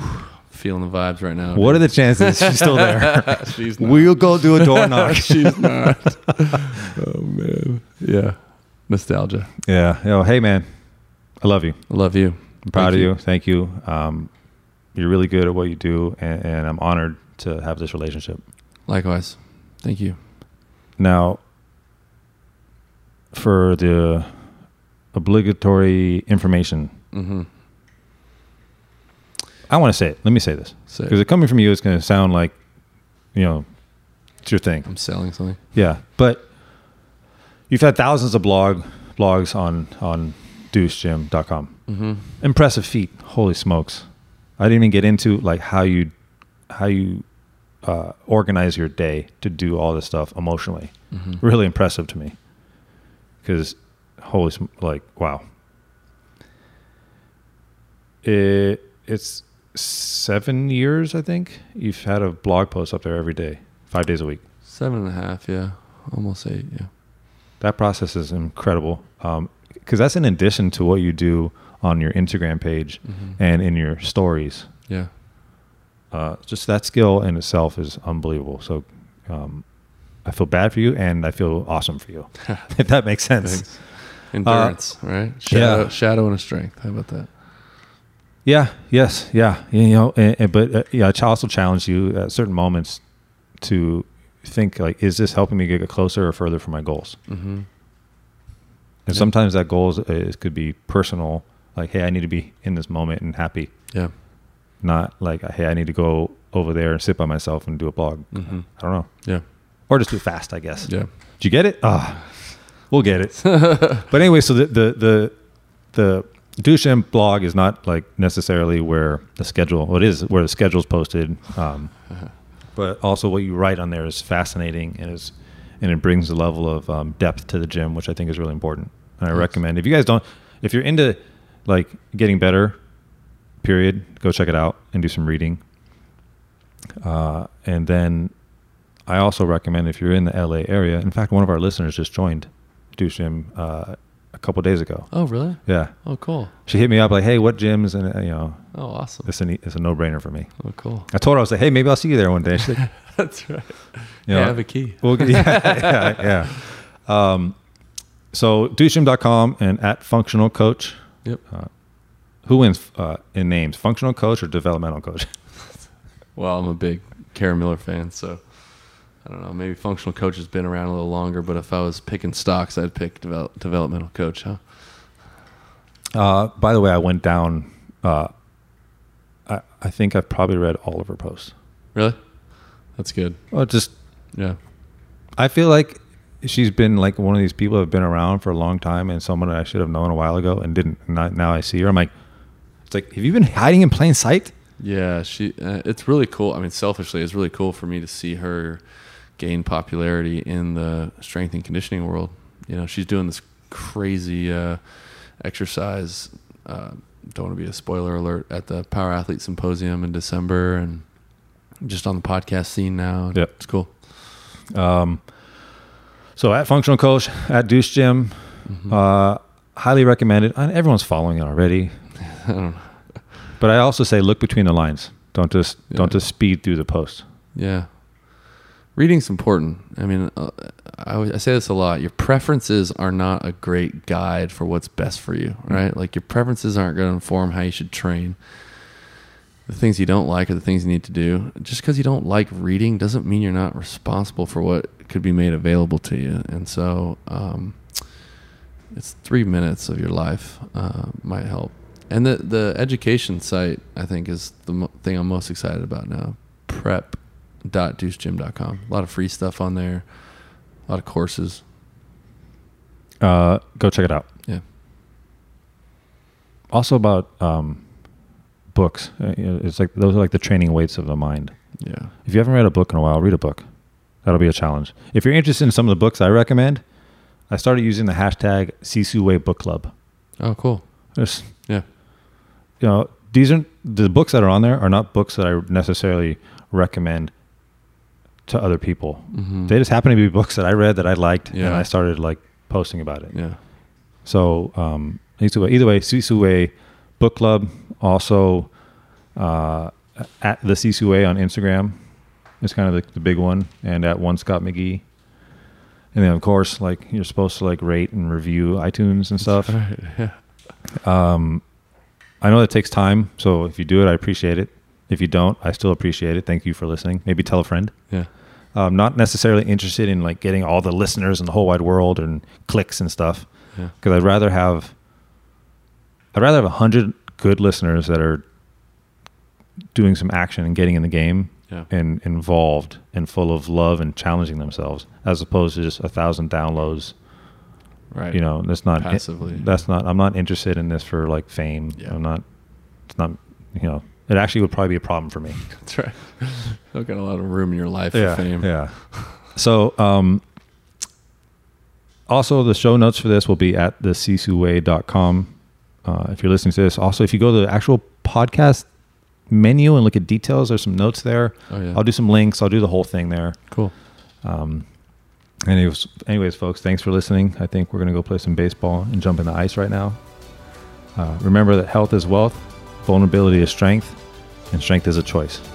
So get up strong and be unconquerable. Thanks, dude.